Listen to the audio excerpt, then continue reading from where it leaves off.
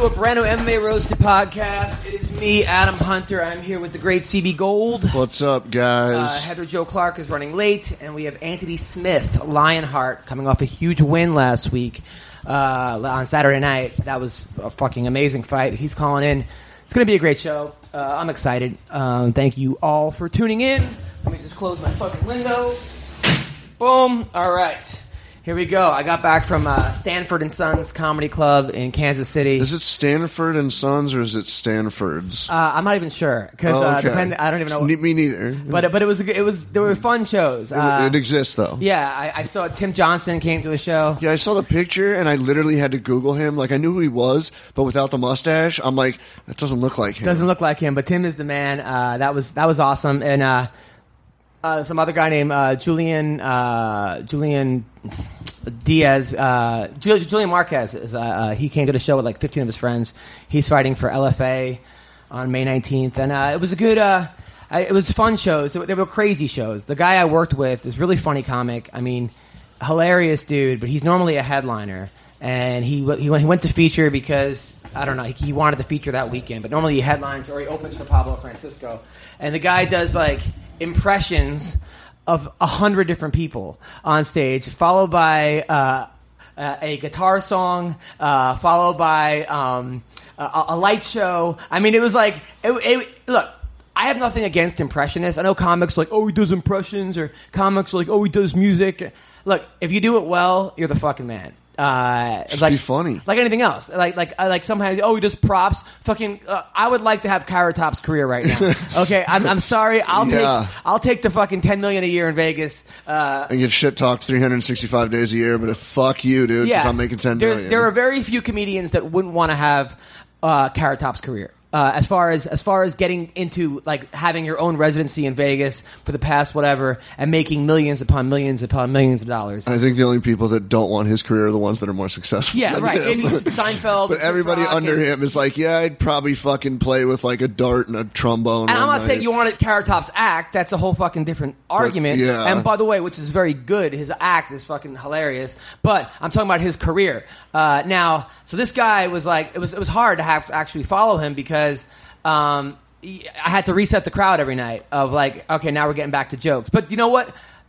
I didn't get in my head. A younger version of me, a more immature, a more insecure version of me would have been like just flipping out backstage or like getting in my own head or giving myself excuses. I'm like, fuck it. Let's see how good I am. Let's see how good I am. It's like almost like when they're like, hey, you have to follow fucking Chappelle, or you have to. All right, let's see how good I can do. I remember one time in the Laugh Factory, I had to follow. This is before Michael Richards had his meltdown. And he was still killing because of Kramer. It was him, Tosh, Mencia, Dane Cook. I'm talking about Dane Cook in his prime, Mencia in their prime, right there. Followed by me. And still a lineup, and it was right 4 standing ovations. I had to follow 4 standing ovations in a row. You had to go after them? Yeah. But I was like, fuck it. Like, that's what builds character. That's what builds character. And you know what? I fucking did good. Did I get a standing ovation? Absolutely not. But it was good, and a lot of MMA Roasted fans came by. Aaron came, and Aaron Weinbaum, and a bunch of other like some really cool people. Some guy actually gave me free tickets to the fights. We'll talk about that. That's pretty badass. However, the late show Saturday was one of the most insane shows, and I'm so fucking pissed that I didn't film it because I normally film all my shows, but they picked me up in the car this time, and normally I rent a car. And they're like, but I have to pay for the rental car. But this time they're like, okay, they're picking up a car. I'm like, okay, I'll save money. But then I forgot my cord to charge it. And I'm like, oh, okay, it's all right. I'm not going to. This show was the most insane show. Normally, okay, so there was no security. Normally, if someone heckles, somebody comes over and says, shut up, you're going to get kicked out. Here, it was every man for himself. It was the comic was on his own. So I go up there, and this woman just starts yelling stuff at me. She's wasted as soon as I get on, like, I'm from Smithville, and I'm there, and I'm there. And just yelling, right? So I just start going in on her, and then she just keeps going the whole fucking show, and I'm like, and then she starts making animal noises halfway through, like, ah, ah. I'm like, is there a duck here? Did the fucking Affleck duck just show up? I'm like, this is why Trump won. And then that got a laugh, and then I go, this is why I'm pro-choice, right? And then it got to the point where other people in the crowd were heckling her. Like this girl above her goes, if you don't shut the fuck up, I'm going to punch you in the face, right? A girl said that. And then then she shut up. 'Cause that girl looked like she had like face tattoos, the other girl, so I definitely would not have fucked with her. And so then her boyfriend left her. Her boyfriend got up and walked out. And I think he walked into a closet because he went the wrong way, which I even said. Then I do the local news, and the guy's like, just do jokes. So I watched that yesterday. So I do local news. So I do a joke about how I went to a rap concert, and this guy thought I was a cop. And I'm like, I'm not a cop. Look, I have weed. Turns out he was a cop, right? That's the joke. So while I'm on stage, some guy goes, do you have weed? I go, what? No, what? Is this why you came here? He goes, you went on the news. You said you had weed. I'm like, is that why you came to the fucking show? Like, you came to buy weed? So this guy just basically just shows up to fucking buy weed. That's what. So then, right? That's got to be the best pickup story ever. Of like, hey, this is bomb. Like, where'd you get it? I went to the comedy club and heckled some random dude that was on the news this morning and fucking picked up that way. I'm hoping there's not PCP in it, but we'll see. It was that. I'm like, no, I didn't carry weed from L.A. to fucking Kansas City to fucking sell to you. I smuggled it up my ass just for you. This is what I do. I go on the local news and say I have weed, and that's the way. And then people come. I'm not even a comic. I just sell weed. It was so fucking ridiculous, right? And the owner of the club, Craig, that's a whole different guy. He the whole time he's like, I talk like this, and I used to, and he has a book about how he used to rip off the Mexican mob, and how he used to run these like stakes. The book's he's the king of Sting. Oh, that's the book that's sitting there? Yeah, and he talks about how he used to bang all these strippers and porn stars, and this guy is a character and a half. I can't even do this guy justice. He's just a guy that you have to meet. You think he's just went crazy from having cabin fever of living in Kansas City for so long? No, I think I don't know what the deal. I'm going to read his book, but it was that the owner was insane, right? Insane character, but he left. He didn't even fucking left. So then some other girl in the crowd goes. She's with this black guy, this white girl, and I said something to her. She's like, "Just so you know, we're all from Africa." I go, well, I think she meant like Adam and Eve. I go, excuse me? She's like, yes, we're all from Africa. Okay, so I don't appreciate your racial jokes. I go, okay, I guess when people ask where I'm from, I'm going to say Zimbabwe. I'm like, we're all from Africa. And then and her boyfriend's just apologized to me, like, sorry. But I could tell he's trying to get pussy, so he's like he's apologizing behind her. Oh, I was gonna say if she heard that. No, he's behind her apologizing, right? And then she's telling me how we're all from Africa, right? So then I'm like, so then she gets up. And of course, this is the show that Heidi Dean from the UFC comes to, like one of the main women. And of course, Swayze comes to the show. The beautiful Swayze, the cut woman, who is smoking hot, by the way. Swayze smoking hot. I have a fiance, of course, but just for the record, she's a sweetheart though too. She's really, really nice. Very pure, sweet, great girl. So her and them are watching this. They're dying laughing. So this girl goes, "We're all from Africa," and then she gets up halfway through my show. So, "You are the most disgusting human being I've ever met in my life." I go, we haven't even met yet. What fucking meet? I'm just telling you. So then she fucking storms out. I'm like, all right, make sure on Yelp you say you didn't like the African comic, right? So then, so that was it. I'm like, I'll see you in the motherland, right? Drop the mic, walk off stage. We're done here, dude, ladies and gentlemen. So everyone starts fucking dying laughing, but then so it just got to, and so that was, and then I'm pissed that I fucking didn't actually record this set because it was so ridiculous. I'm like, if I would have put this on YouTube, I don't know, maybe I would get 100 followers. I feel like people would be like, oh, she's a plant. Like somebody put her there. It was insane. Like that's how crazy it got to the point where I was like, I'm actually recording my special tonight. It's called Why I Quit. But it was, people left there saying that was the most craziest show I've ever seen, that they all wanted pictures. That was hilarious. But it was the other comic who went on before me was crying laughing. The guy, he was like, dude, this is one of the funniest things. It was fucking. So then the wait staff has to take me home because the comic's supposed to give me a lift back, but he left. So of course, like, I'm going into the wait staff's car. They're all blowing on fucking breathalyzers because they have DUI. Like, it was just fucking. How many ankle bracelets were in the car? It was such a fucking experience. Like, it was the most surreal experience I've ever had. But it was fun. It was fun. So then I go to the fights, right? So this guy in the crowd says, hey, this guy in the crowd goes, hey, if you know anybody that wants tickets, I have 6 extra tickets. But now, I don't want to ask Dana White for a ticket because I had to leave before the main event. I don't want to get, like, front row seats. Yeah. So I'm like, me and Gabe. Gabe showed up, by the way. Gabe, our friend Gabe, our sometimes co-host, he actually just shows up, didn't even tell me he was showing up. And next thing I know, he's like, hey, can I open for you? I'm like, Sure. You can I do a guest set? Sure. Can I stay at your place? Sure. So I take Gabe to the fights, right? So we go, and we're right where people walk out, and I'm giving everyone high fives on the way to the octagon. You were on TV. I fucking love doing that. You were on TV with Zach Cummings. So Zach Cummings, Ashley gave me the pound before she left. But then Dana White's assistant saw me and was like, hey, I told Dana I saw you here. And she handed me front row seats. So I got to go front row, like I'm sitting next to TJ Dillashaw and Benavidez, and that was awesome. It was an awesome experience. I left before the main event, unfortunately, but I saw some damn good fights. There was some good fights, some really really good fights, which we'll talk about. Now, by the way, that wasn't one of the worst set. One of the craziest worst sets I've ever had was. I brought a date with me, a girl who I'd already slept with. I was trying to sleep with again. This is a long time ago.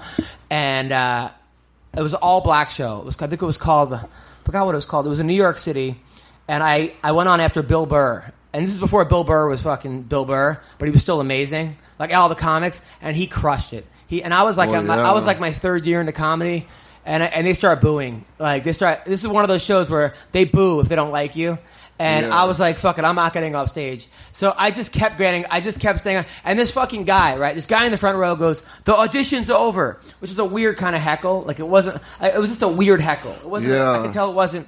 So I ended up getting booed off, which was hard because then I had a date afterwards. And then the last thing I wanted to do was have sex with this girl. Like, I didn't want to do, like, it was like, and she looked at me like, the last time she told me I fucking crushed it and killed it. So this was like, it's after you get booed off stage, you do not feel good about yourself. And the guy comes up after me, the guy who said, this is not audition, this huge black guy named J.P. Justice. And he goes, hey, man, tough set. This guy led the fucking heckles. And he goes, hey, you got to work on some stuff. Here's my card. I teach a comedy course. So the guy who leads the heckles then gives me his fucking... So he goes to fucking shows and heckles comedians to try and reel them into his school so he can teach them how to, like, get over a heckle, whereas after you graduate, he's still in the fucking crowd heckling. Yeah, it was unbelievable. I've awesome. never had it. It was, like, unfucking believable. I would probably throw a chair at him. I was just like... I was like, stunned. And when you get... sometimes you have such bad sets, you start to question everything, and that was one of those sets. How many times in your comedy career, and I'm going to guess right now that this was the only one, did the heckler come to you after and was like, you're not that good, you need help, or some shit, like some stupid like that? I've had people after shows say, like, rough set or tough crowd or... But were they heckling you the whole time? That's what I'm saying. The heckler come up. The heckler and give me his business card. Yeah. And tell me that's to take gotta this be fucking like, comedy course. You probably are one of the very few people on this earth that have that fucking story, and it's ridiculous. Like, that's crazy. Unbelievable. Unfucking believable. But last night was really good. I did a show at... I did a show at the... at my show, the Dime Bar, which was really good. Glebe and Brody Stevens. Brody was fucking hilarious. And I was thinking about, like, comedy is such a matter of, like, tenacity, just sticking with it, staying in the game. I was thinking about all the people that I started with, and out of most of them, I would say 5% are still doing comedy, if that. But some of the ones that I like me and Dave Rubin. I don't know Dave Rubin. He's like this political guy. Like, we opened up a comedy club in New York together. Like, we were both giving out flyers at Gladys's, and we were giving away almost all the money. And we're like, fuck it, we can just do this ourselves and pay people. We moved across the street, and Joe Franklin's. And then me and Dave had a falling out because he kind of did the same thing. Long fucking story, but I was right. But anyway, now we're cool. And then, like, Melissa Rauch used to work the door for me. Like, she used to be a girl. I used to get people off the street and then send them down the block. And now she's on the Big Bang Theory. She's like the fourth lead in the fucking Big Bang Theory. I think there are people that are just, like, crushing it. Yeah. But that most of them, though, are just not even... are just not there. Just people just say, fuck it, I'm done. And it's not a matter of who's talented. There are so many talented people, but they just put so many obstacles in your way. No, and that's the way it seems. It's like when you guys get in together, it's like the class of comedy of whatever year and whatever it is, and it's like climbing Everest. Like, as you get higher, more people are going to drop off. So as your career gets better, you're going to have to be persistent, and with anything. Yeah. But especially comedy, because you are going to get booed out, and you're going to have those nights. I mean, it's just crazy. Like, last night I did a show with, like, Ben Glebe. I remember Ben Glebe saying to me like, "Hey man, he was like in a fucking rut and he hadn't written a joke in a couple months, and I told him to hang in there. And he didn't know what he was doing. And he's really fucking funny. And now he's hosting Idiot Test on the fucking Game Show Network. And Brody Stevens, I started doing comedy in laundromats in New York City. I mean, literally laundromats. People were doing their laundry." And me and Brody were doing shows together there. And Dimitri Martin was the guy at the fucking, who, if you know comedy, Dimitri's a very, very popular comedian. But Brody, we did the Dime Bar last night together, and he killed it. He always fucking crushes it. But Brody, went from, couldn't get arrested to Hangover 1 and 2 to having his own fucking show on Comedy Central. So I have seen him. Yeah, to having his own show on Comedy Central. To now, it's such a fucking, it's one of those, very few people. But then there's things like today this fucking kid hit me up. This girl hit me up, Kate Quigley. He's like, "Hey, will you book my friend? His name is King Bach." And I go, wasn't he the Skid Row singer, which was Sebastian Bach? She's like, "No, he's a huge Instagram following." I look at his Instagram, 13.4 million fucking people. And so people know who he is. But that's where comedians are competing against now. Yeah. Which, that's always going to be the case. If you could put people in fucking seats, that's what people care about. But, the good news is that if you really want to be a good comic, like what I want to do, there's no substitute. You could have 400 billion fucking Instagram followers. If you haven't done the time, it doesn't matter. Yeah. Granted, you can sort of stack the crowd with your followers, but that only fucking lasts for so long. Eventually, you can't go on tour and fucking bring your friends with you. Well, you can sort of. But eventually you're going to have to do shows where people don't know you. Yeah, exactly. And they're either going to fucking laugh or not. And if you haven't done the work, you're going to get exposed. And so, kind of like fighters, like a fucking CM Punk. He got exposed. And he actually did kind of do the work. Kind of. He just did it he just wouldn't have had that opportunity at that level had he not been CM Punk. But there really is no substitute for mat time, and there's no substitute for stage time. And that's sort of the poetic justice of stand-up comedy, but it also kind of is hard because we are competing with people who, it's just hard. It's a fucking tough business. And I'll talk more about all this stuff in a second. Right now we have Anthony Smith on the air. Anthony's Lionheart Smith. How are you, buddy? I'm good, man. How are you? Good. I went to your fight. I was there. I said hello to you while you were walking out. You didn't give me a pound. I'm very upset. Did you see me while you were walking in the cage? Oh man, I'm such a piece of shit. No, I didn't even see you. Oh yeah, you were in your zone. Some people like to shake everyone's hands in the crowd. Other people just like to go straight forward. Which person? What fighter are you? Do you like to go straight forward or actually shake the crowd's hands? Man, I take it in a little bit. I did recognize a couple people on my way out, but I didn't see you. Yeah. I feel like an asshole. Well, no, I don't feel like an asshole. You were actually also, I was right next to the Anthony Smith fan club. A bunch of people that you came to the comedy show were all next to me. Because they were like, hey, Adam. So they kind of pushed me out of the way. Those fucking assholes. Oh, what a bunch of assholes. But your fight was insane, man. Now you got to tell me, is your plan to give up the first 2 rounds and then knock the guy out in the third? No, that was not the fucking plan, man. That fight did not go. How it went in my head was not how it went in the cage. I don't know, man. He was weird.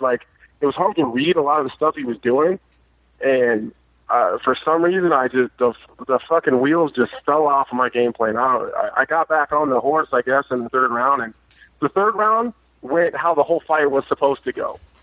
And I don't know, the fucking wheels fell off in the first 2 rounds, and I was just lost in there for a little while just trying to figure it out. But it's funny because I was sitting there watching it with somebody, I think with Gabe, and Gabe had money on you, and I said to him, I go, dude, Anthony's going to come back and win in the third. He just, I remember back from your Titan fights, your victory fights, where you have something in you, man, where you just don't fucking stop. A lot of people, they sort of get defeated. It's like you just keep going forward. And I don't think you can teach that. Either I think you have it or you don't. And you definitely have it, man. I just don't see any other options. My brain just works differently than other people's. I always see a way to win somewhere, and that's kind of how my whole life has gone. I've kind of had a fucking crazy life, anyways, and you know, I just always figure a way out. You know, I don't know what it is. It's just I think you're right. I think you just got it or you don't, and I just keep fucking pushing. You know, and eventually people break. No, it was awesome, and I also was told that you worked on your wrestling defense because the one fight I went to your other fight. I've been to 3 of your fights now. The first fight, the guy just kept taking you down and just frustrating you. You know what I'm talking about? I think it was your first fight back in the UFC. Maybe your second. No, that was my second. That was right. Cesar Ferreira. Yeah, it just seemed like he just wanted to wrestle fuck you the whole time. But now it seems like that's not an option anymore for guys. No, it's not. You know, I learned a lot from that Cesar fight, and it's not that I'm not a good wrestler. You know, it was more about my application. I think of some of the techniques that I'm doing. I was just standing up. I was standing upright more. You know, I was in the Cesar fight. I had that whole blood thing going on too, so I didn't really even have the gas to continually defend the takedowns or at least get up when I was taken down. So now that I got all that shit cleared up, you know, and I'm training at altitude with Factory X now, so my cardio is just a non-issue anymore. And I, you know, people were all over me about that fucking Cesar fight, dude. They're just like, oh, he can't hang with Andrew Sanchez. Andrew Sanchez is the better wrestler than Cesar, and Cesar just walked all over him in the wrestling. And I kept my mouth shut, but I just knew, like, I'm a different fucking dude. You know, I got the cardio to defend the takedowns and get up if I get taken down. And I just tweaked a few things on my feet. And, you know, Andrew, I would shoot 10 takedowns, and he got 2. And one of them I got right back. One of them I swept him, and, you know, so he got 1 legit takedown the whole fight. You know, I'll take that shit all day. You know, I mean, it just seems like you're getting better and better. And you've had a really hard road. I mean, your first fight was in Brazil against a Brazilian. You lost, I think it was a split decision or something, and they cut you. Then you had to work your way back, fighting in like Omaha on these local promotions, and then Titan FC, right? And then finally you got back into the UFC. It was it's really nice to see, man, that actually like hard work and dedication, and it's fucking paying off for you. Yeah, I mean, it was a long fucking road back too. You know, afterwards, I think MMA Junkie asked the question, like, man, how did you fight so long to get back? Like, I don't know, man. I just did. You know, that's all I know, and I just know I'm going to be a fucking world champion someday, and I just got to keep grinding, you know, and keep my head down and just keep pushing. No, it was great. Now, the last fight before that, those elbows you hit. I was cage side, and I actually recorded it and put it on Instagram. I don't know if you know that, but holy shit! I mean, when you hit a guy with an elbow like that, what's going through your head? Man, I thought I killed him. Like, it's been a long time since it's really funny that this is really going to piss off Josh Neer, but I knew that I was going to knock out Andrew Sanchez when I seen that Josh Neer was in Kansas City. Because it just happens to be every time Josh Neer is around me, somebody falls asleep, whether it's him or one of his friends or somebody else. Someone always falls asleep when Josh Neer is around. So that was definitely a good omen. You got to hire Josh Neer. Was sitting in the corner, you know, cornering Elvis, and I don't know, man. I hit that elbow, and he just kind of like did this whole squat thing, and his eyes are in the back of his head, and it's just a good feeling, you know, knowing you get someone out of there. And I'm kind of a morbid motherfucker too. I get off on watching people wake back up. I don't know what it is. It's just so funny to me seeing people wake back up and they're confused and they don't know what happened, you know. And then like that moment they realize that they were knocked out and lost, I just get off on that shit. I don't know why. But you're like the MMA Bill Cosby. So. Yeah, something like that. Kind of different. So now, how did you celebrate on Saturday night? Man, we went to Power and Light in Kansas City. Zach Cummings had a big after party there, and you know, I didn't really get too crazy Saturday, man. I just kind of took it all in. You know, I was pretty exhausted. The fight itself took a lot out of me, so I just kind of kicked back in the cut and just kind of hung out and had a few drinks, man. Nothing too crazy. Now I'm back home doing the stay-at-home dad thing on my break, so I'm just hanging out. What does your wife do? Say what? Now, are you married or just a girlfriend? Engaged. Same girl. We've been together 8 years, so we got 2 kids with 1 on the way. So congratulations. That's awesome. Thanks, man. When's the? Hey, did you have your kid? I remember last in Vegas you were about to have one. Unfortunately, she had a miscarriage, Oh, fuck. It's no, okay. It's okay. I Shit. My bad, man. She's only 18. That's terrible. So no, it's okay. No, she's 26. But it's okay. It happens. You know, we knew right away. Like we knew within like the first week something was wrong. And I'm not saying, and it was still hard, but it wasn't. It would have been, I think, a lot harder. Like I know people that have had, you know, their wife's pregnant or girl's pregnant for 8 months, and then they have a miscarriage. That would have been, I think, devastating. You know. Right. So, no, I mean, right away, though, man, that's like, terrible. So I'm sorry to hear that. No, it's okay. I mean, she's young and she's a quarter Mexican, so she can get pregnant real quick. So, so after the fight, I was surprised you didn't call out your nemesis, Derek Brunson. Man, I think I'm pretty fucking close to passing that motherfucker up. You know, he fucked around and lose this next fight. You know, Derek Brunson might be below me. So I'm just waiting, man. I told him a long time ago that either I'll meet him at the top or I'll catch him on his way down. And up until this point, I'm holding true to my end of the bargain. So, you know, if he loses this next fight, you know, we'll see where that puts him. You know, but I'm not going to be the dude that's going to call out the guy that's unreachable right now. You know what I mean? He's got a fight coming up, so that's already scheduled. Right. So I'm just kind of waiting, you know, and we'll see what happens after that. But, you know, I mean, it'd be really cool to get a big fight next and see where that goes. Did you move to Colorado permanently? No, I travel back and forth. Got it. Yeah, no, that was that was crazy. That was a crazy fight, man. And it was nice what you said afterwards about how tough that other guy was. You know, it's always I always think it makes the fighter look better when he talks about how tough the guy was he beat versus like, man, that was nothing. Fucking, you know what I'm saying? Like it actually. No, he was good.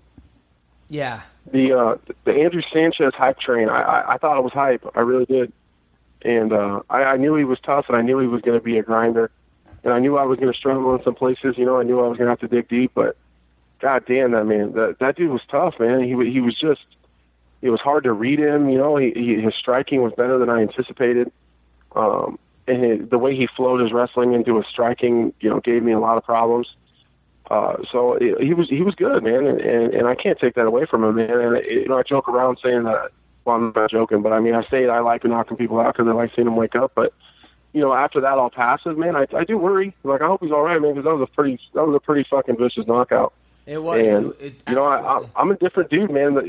When I knock people out, they're not ever right again. Josh Neer hasn't fought since. Elvis Matopchik, his eyes still aren't straight. You know what I mean? Like that was super vicious, man. So I hope he's all right.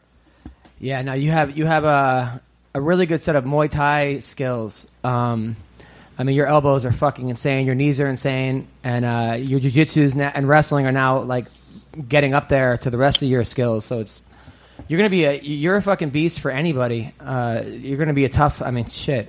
Who do you like this weekend? Cub Swanson or Labov? Fuck, man. Cub Swanson is just on paper. He's head and shoulders above Artem, but. You know, Artem's got the power in his hands, and Cub Swanson doesn't seem like he's the type of dude that's going to go out there and look for the path of least resistance. You know, Cub likes to throw down, so I just hope it's exciting. You know, I hope that Cub does go out there and bang it out a little bit and see who falls down first. But, you know, if he was smart, he'd stay on the outside and pick him apart. But, you know, on paper, Cub should win that fight pretty easily, but you never know with Artem, man. Yeah, I hope that that last fight didn't take too much out of him with the Korean Wonder Boy. That fight was one of the best I've ever seen. It was a lot. That's taxing on your chin too, man. When you have those kind of battles, you leave a little bit of yourself in there. You know what I mean? And you know, we'll find out. But if Artem lands one of those big shots, he's going to put Cub in a world of hurt. So we'll see. I'm excited. You know. And then a guy who you got upset with because he took your nickname. You called him out on Twitter. That fucking douchebag. Diego Sanchez versus Iaquinta. Were you really upset about that? Yes, dude. That fucking pisses me off, like real bad.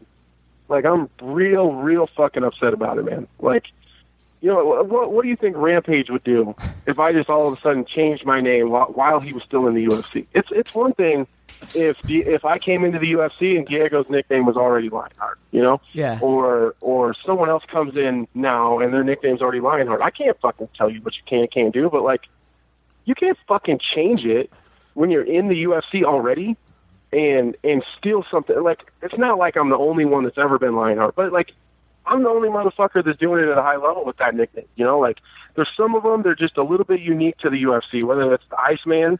I'm sure Chuck Liddell's not the only Iceman, but he's the only one that anyone fucking knows about, you know? Right. And, you know, there's some that are just, you know, like Carlos Condis, a natural born killer. I'm sure someone has called himself that before. But, you know, that's unique to him and his brand, you know, like, and like I've been telling people, like, my fucking kids think that their last name is Lionheart. Like, they don't believe me if I tell them any different. And it's just branded over my whole life. It's on all my vehicles. It's all over my house. It's all over. It's like, some people don't even know my real name. And, like, he's just such a fucking whack job. He just, it's the dream, and it's the nightmare, and then it's the dream again, and then, fuck, dude, figure it out. Like, just pick one and go with it, you know? Like, don't fucking swagger jack my Well, my I mean, swag. how many fights do you think he has left as Lionheart, though? Right? I mean, No, it'll be a fourth nickname next week. Yeah. It's Dream, Nightmare, Lionheart, Quibbly Bibbly, or some shit like that. Did he respond back to you? Did he respond back to you when you said this is bullshit? Yeah, man, we had a mutual friend, so I was trying to be cool about it at first. So I just said, hey, man, tell Diego that's kind of fucked up, you know? And so he sends Diego, like, my message, you know, saying, like, come on, dude, you can't be like that. Like, that's not cool, you know? And Diego, this fucking idiot, sends a message back. The dude screenshots it and sends it to me, and it says, tell him lions don't concern themselves with the opinions of sheep. I was like, all right, that's cool. I'm gonna bust his fucking head when I see him next time. That's we're gonna have a fucking conversation. I was gonna go to Tennessee, but just with all the time I spent away from the family, my fiance was bitching about it. So I was seriously gonna go to Tennessee just so I could confront Diego in face to face. You should be That's how fucking mad that was. Diego gets the most random confrontation. You're going to confront him over a nickname, which is probably better than Stephan Bonnar confronting him on The Ultimate Fighter over fucking asparagus. But I mean, you don't like the sound of like Anthony Skippity Doodah Smith or? That's true. I mean, maybe I'm just upset about something. Maybe I shouldn't be that upset about it, but like, you know, I worked really hard to kind of brand that, you know, and I earned it. That's another thing. Well, I mean, look, based on your last fight, like, no one's going to question the fact that you're Lionheart. And Diego Sanchez, so many people know him as the Nightmare. He's always going to be the Nightmare. The Lionheart's not going to stick, you know. So, who do you think wins the fight, though? Al Iaquinta or Diego Lionheart? This motherfucker. Such a dick. Got to just throw a quick jab in there because you haven't been hit enough this weekend. Al's been out a long time, so Al's been out a long time. So if he comes back better or at least the same as he left, I would imagine Al probably in a decision. Ring rust, I've heard ring rust is a real thing. You know, I haven't ever taken enough time off for it to matter, but so I don't really know about how ring rust really works. But if it's if it affects him, you know, I think he's gonna have a hard time in there with Diego because Diego does go. You know, the dude's a gamer and he comes to fight. So yeah, I mean, think about I would imagine Al probably will win that by decision. I think he'll have a hard time getting Diego out of there. That's the problem about Diego is that he's probably the worst guy to have a comeback fight against because he's always going to be there. He's so hard to put away, you know. Mm-hmm. He has the heart of a lion. Now, as far as again, dude, jab right cross. Damn, bro. Sorry. It just fits him so well. All right, so Mike Perry versus Jake Ellenberger. Who wins this fight? Man, that's a tough one. You know, Jake Ellenberger is my buddy, so Mike Perry's tough as fuck, though, man. And I think the fans win for sure because I think those two dudes are going to meet in the middle, and I don't see anyone taking a step backwards. But I think that Jake's probably got the power advantage. You know, recently he has had some issues, I think, with his chin, and I don't know if that was just the people he was fighting, or if that was kind of a fluke. But I don't know, man. That was too close to call. I hope Ellenberger wins. I don't like Perry at all. I do too. Just as a person. I like Ellenberger a lot, man. And he deserves it. You know what I mean? He puts the work in for sure. Yeah. And he's a good-ass dude. So I really hope Jake wins that fight. Yeah, me too. Talis Latis versus Sam Alvey. I think Sam Alvey. Sam's been on a pretty good roll lately, and he's got some big power in his left hand. And Talis notoriously has problems with southpaws. and Sam Alvey is a southpaw. So I think Sam Alvey will catch him and put him out. He's such an awkward fighter, Sam Alvey. You know, like he. Yeah. Have you ever seen Sam Alvey when he's out of camp? No. That motherfucker is big. Yeah. I don't know how much weight he cuts, but that dude is fucking huge. But he's just like, it's like almost everything's in slow motion. But he ends up winning these fights. He reminds me of that guy from Australia. What's his name? Dan Kelly. Yeah, Dan Kelly. Didn't they Dan just Kelly? fight, too? Yeah. Yeah, they kind of have a similar style of just weird, awkward, but just Don't get hit. But just they have power, you know. Yeah. But it's effective. Very effective. Right, very effective. Can we call for a Sam Alvey versus Anthony Smith matchup, maybe? Yeah. Oh, Anthony Smith versus... I think you freaking beat both those guys. I do too, man. I want to fight Vitor. Yeah. I mean, That's who I want. I mean, you're right there. You want who, you said? Vitor. Oh, come on. You would murder Vitor. Well, come on, man. If fucking everyone else can go on a legend-ass kicking tour, why can't I? Dude, yeah, but he has one fight left, and you know damn well he's not going to take a fight with you that's super risky for him to retire on. He wants an easy fight or a giant name, which, I mean, it kind of makes sense, but you would murder Vitor. But don't you think, but although Vitor and Rizin might be unbeatable again, like roided up Vitor. You mean TRT Tour? TRT Vitor is a different beast. I mean, that is true. Yeah. That is true. But I just don't know who else Vitor could fight unless he's planning on waiting a long time. If you look at, he's not going to fight anyone that's ranked above him. I mean, that's just, all those dudes are kind of pining for each other anyways. And I think everyone except for Anderson Silva, 7 through 15 is taken. Everyone else is matched up. But Anderson Silva is supposedly in talks to be, or in negotiations to fight Luke Rockhold. So I would imagine if he's going to fight anyone, they're probably going to be unranked. Might as well be me. I'm in. I'm in. All right, so we're going to put start the campaign. Yeah, we're going to start the campaign. Anthony Smith versus Vitor Belfort. Lionheart versus Vitor. Lionheart. Well, people might think it's Diego, but yeah, Lionheart versus Vitor. 100%. I'm taking a point away for a low blow. Well, listen, Anthony Smith, man, it is an honor to have you on the show, man. I'm so happy for you. We had you back on when you were doing Titan press conferences on the show, and now you're fucking everyone up in fucking the UFC, man. So good for you. I appreciate it, man. I really do. I wish I would have made it out to your show in Kansas City, but my weight cut was fucking terrible. There's no way I was going to be able to step out long enough to make it to your show. But next time for sure. How much did you cut? Man, I showed up the week of the fight. I think my pre-fight weight check on Tuesday was like 206. Wow. 21 pounds. You lost 21 pounds in 3 days? Yeah. How did you do that? Yeah, it was terrible. Just, I mean, did you put on like Epsom salt and saunas? Epsom salt, saunas, rubber suits? Yeah, a little bit. Yeah. Spitting it was terrible. It was bad. Did you spit in the cup all day with a? I didn't have to spit in the cup, and I was able to make it to the scale 30 minutes before they closed, so that was cool. Wow. But I did my whole last camp, or at least the last 5 weeks of it in Denver. So it's kind of hard to stick to your normal diet when you're not at home. Like the whole meal prepping thing kind of goes out the window. So it's kind of tough when you're traveling. Yeah. So I just got to figure that whole situation out so I don't come in so fucking fat anymore. So you make 185. Then what's the first thing you do when you? So then you kind of rehydrate. Right? You just start drinking water, Gatorade, juices, and then yeah, Pedialytes and. Now, does your stomach shrink? Because when I used to cut weight, my stomach would shrink to the point where I wouldn't even be able to eat anything because I would get sick. I mean, how much weight did you gain that night? I don't think I ever had that problem. I don't know what it is, but we went to a Brazilian steakhouse the night of weigh-ins and just destroyed ourselves. But they're doing this new thing, man, and I don't know why they're doing it, but they're checking our weight when we show up to the venue the day of the fight, and it's kind of I don't know, it's really going to fuck everyone because they're trying to change all this weight cutting thing and the whole landscape of how people are cutting weight and how far they're cutting.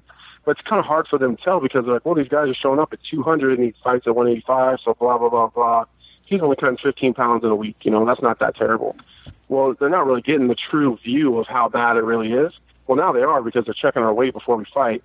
And I remember Daniel Cormier said something about it. I was like, oh, that must be – I thought it was just something that was unique to him, but they checked the entire card's weight when we showed up to the venue, and I was like 211. 211 day of. Wow. Yeah. Wow. The day of. So you gained 36 pounds in 2 Yeah. days. 26 pounds. Well, how much? 26 pounds. 26. 26 yeah, pounds. 26. Wow. That's like a fucking John Dodson. That's crazy. Yeah. Yeah. It's Holy crazy. shit. Damn. Now, what do you think of this whole Cormier-Jimmy Manuwa beef that's exploding on Twitter? Who do you think wins that fight? Probably Cormier, but who knows? Jimmy Manuwa's got some serious power in his hands. But probably Cormier. You know, I do think it's kind of cool that Jimmy Manuwa kind of talked himself into a situation where he could be fighting for a title. That's pretty cool because he wasn't in that conversation at all. Yeah. So, you know, I think it's cool. He's definitely promoting himself and not just waiting around hoping that people are going to give him something. You know, he's actually going out there and trying to get it himself. Now, when I- Cormier said I'd imagine Cormier. Cormier on Twitter said, "I'm not going to wrestle. I'm not going to go to the ground. I'm going to stand in the pocket and box with no you." kicks. No kicks. No kicks, no wrestling, No kicks, no no wrestling, no grappling. I mean, he's just fucking around. There's no way he's actually going to. Yeah, he's a fucking liar. And if he doesn't do that, he's a fucking idiot. That's a pretty big paycheck to be risking to flex on someone, because he does that shit, he's gonna fall asleep on the job. Yeah. There's just no way around that. Jimmy Manuwa's got, you know, it is funny how Cormier's been making fun of him for wearing sweatsuits and saying that his whole one shot, one kill thing is cute, but fuck, it's a real deal, man. That dude connects, he'll put you down, you know, and Cormier would be a big idiot to do that. I mean, do you think in some ways that Cormier kind of knows that Manuwa is an easier fight than John Jones is? Yes. So that's why he's putting so much effort into it? For sure. I think that it's kind of going along the same lines as Michael Bisping, man. Like, I think Bisping wants to fight GSP because he's less of a killer than Yoel Romero. I think that Bisping's been doing everything he could to avoid Yoel just to keep the title as long as he can. And I think that Cormier is probably doing the same thing. I mean, and you can't really fault him for that. I mean, we kind of already know that J and Jim thing. You know, we know how that one's going to roll. You know, so if he can suck one more paycheck out of it, might as well. Now, I actually went to the open workouts this week, and normally I go to open workouts and, like, you know, it's kind of bullshit. You know, like, guys are kind of giving it half-ass. But this one, I went and I saw Jacare striking with the mitts.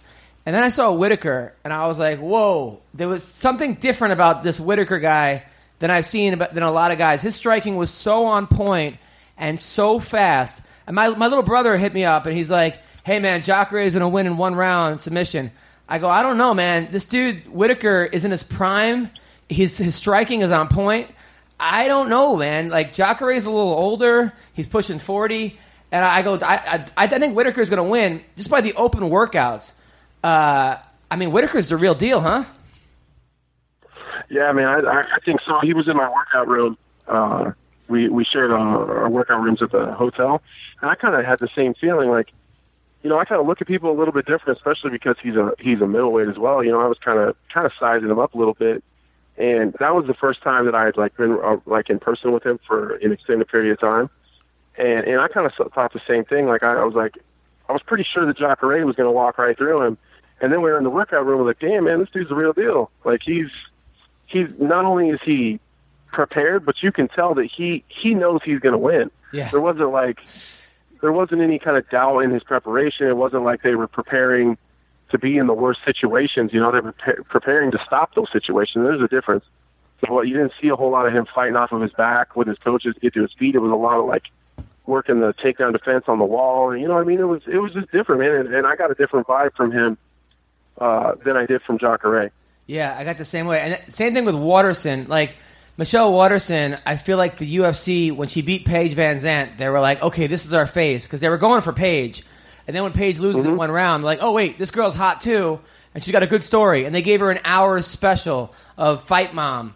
And it just was a little, It was a little strange because she's at the open workout, and Thug Rose has this look on her like she's gonna fucking murder somebody. And then Michelle comes out there, and I know it's the open workout and yada yada yada, but she's coming with her little daughter, and her daughter's hitting the mitts, And I'm like, this is not how I would have someone prepare if I was coaching them. Maybe you shouldn't. Maybe you should have your daughter at home or something. Like, I know this is all cute and fun, but this other girl is here to kill you. And right. I don't know. I did not get a good vibe from Michelle Waterson just from watching that. It felt like she had too much going on. I 100% agree, man. I got the vibe that Michelle Waterson was just happy to be there, and she was just there to have fun and enjoy it. And, man, I feel like Thug Rose is going to walk in with a pistol on her waist, start slinging dope, and see who wanted their ass kicked. Like she was there all serious business, man. I don't know. It was the same thing with the Jacare Whitaker fight. It was just one of them just seemed happy to be there, and the other one was there to kill people, you know. And that was definitely how I seen Rose. The only time I seen Rose that even looked like she was halfway in a good mood was right before we did the public weigh-ins, and then after that it was all, you know, before and after that it was serious business. So I think it's just where people's mindsets are different. You know, this so whole, I definitely agree with you there.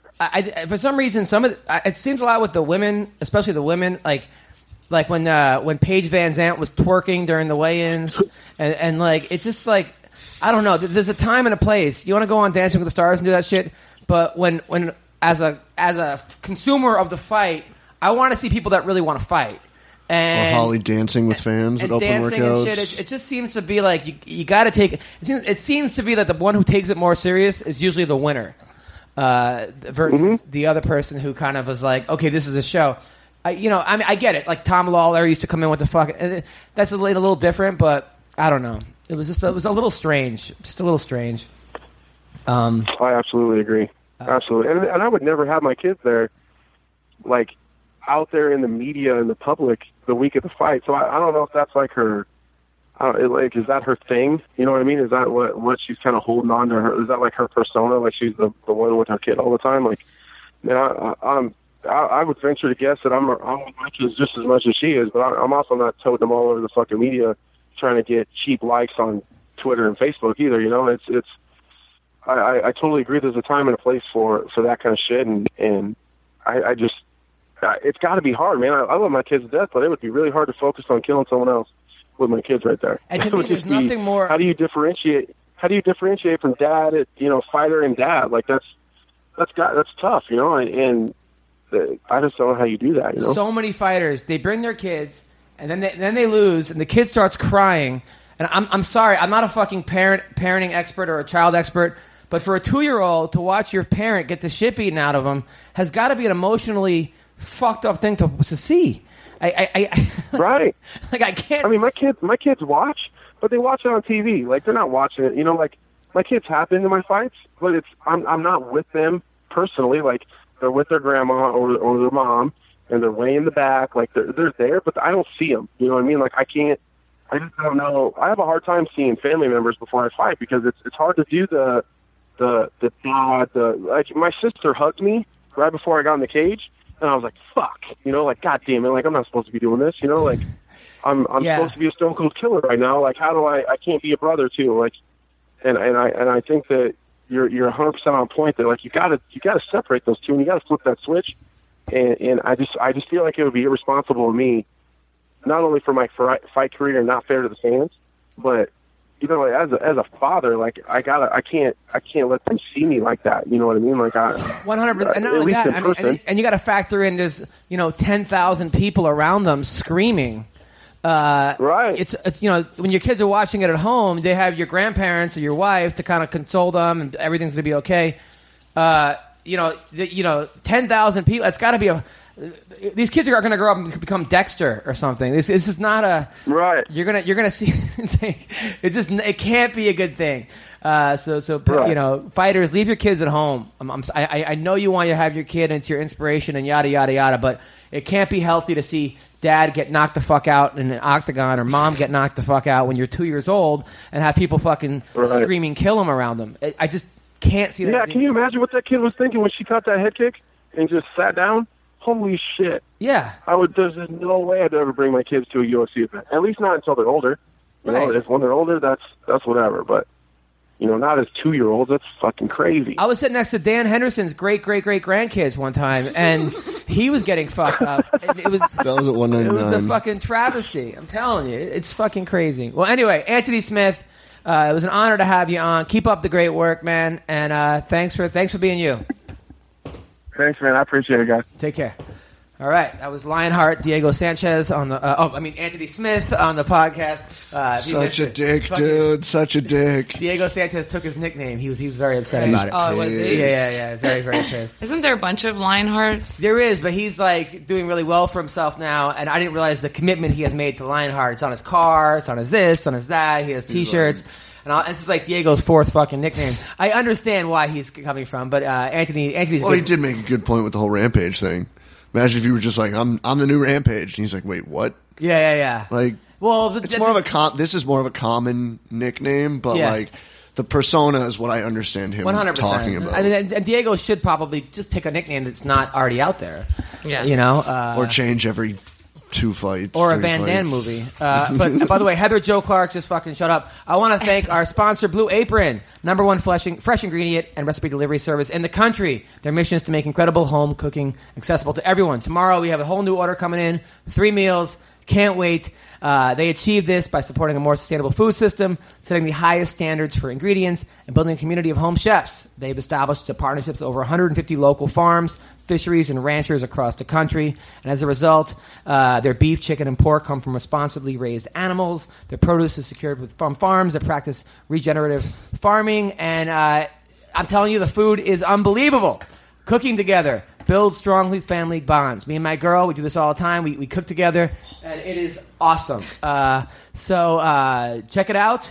Blue Apron. It's affordable, less than $10 per person per meal. They got a great variety. It's flexible. It's easy. It's guaranteed. Check out their menu with free shipping, and you can get your first 3 meals free by going to blueapron.com/MMA roast. You'll love how good it feels, how good it tastes, and be able to create incredible home-cooked meals with Blue Apron. Don't wait. It's blueapron.com/MMA roast. Heather Jo Clark, you are 1 hour and 36 minutes late. So you want to know what happened? What happened? Well, I know this sounds horrible because I'm an adult, but my dad said that he was going to do my taxes for me last year like 2016. Your dad, same guy, the Vietnam vet who drove you to the fight. Yeah, okay, he's also like really good about like finances and stuff, and I'm not so good about that stuff. So like this was last year, so it was for 2015, and I didn't. 2016. No, it was 2015 year, yes. And I didn't fight, so like I didn't make much money. I was, I had my ACL repair and blah, blah, blah. So I was, didn't make a lot of money. So my dad was just like, yeah, just send me your stuff and I'll do it.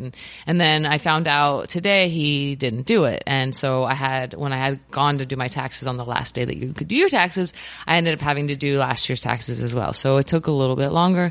I'm really sorry. It's okay. All right. But now it's all straightened out. You get your taxes done? Yeah. $400 later. I had to pay How much? I had to pay them $400, and that was $200 off. Ooh. Damn. Just to do my taxes. Oh, not including what you actually owe. Right. If you owe. Well, I didn't know. Back, right? Yeah. Well, no, this year I was supposed to owe, but because I hadn't done last year's, they were actually owed me. I had negative income that year. How'd you do it like when you flew to Poland, right, to fight that girl? That was 2016. Yeah. So that was my taxes this year. So I lost that fight. How much did you get for that fight? 10. Only 10? Mm-hmm. But they flew Minus. to Poland. Yeah. But not in Poland. That was in Rotterdam. Rotterdam. But it was fight of the night, though, right? No, they didn't give us fight of the night. Aww. I know. Well, but now the fight against the Mexican girl. Didn't get fight of the night in that either. And that was in Mexico? Mm-hmm.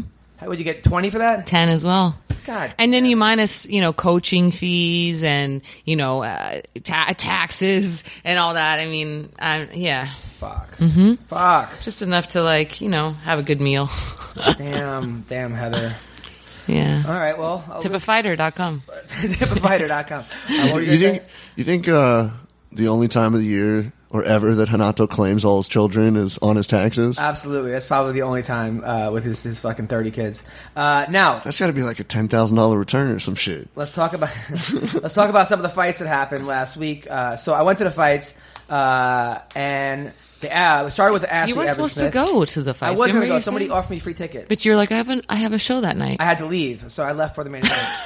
So, but it was still like I saw. Wait, like, you only left? You only saw the main event? No, I left before the main event. It started at 3 o'clock. You didn't. Okay. Started at 3. Gotcha. And I left at 7. Okay. So I saw 4 hours of fighting. Sure.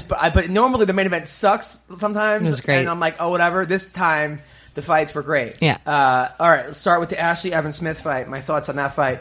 Ashley Evans Smith is a really good fighter, and she's tough as hell. But I feel like she decided to become a striker in this fight. And I know that she fought a girl who seemed like her jiu-jitsu was her strength, but was also a really good striker and was faster than Ashley.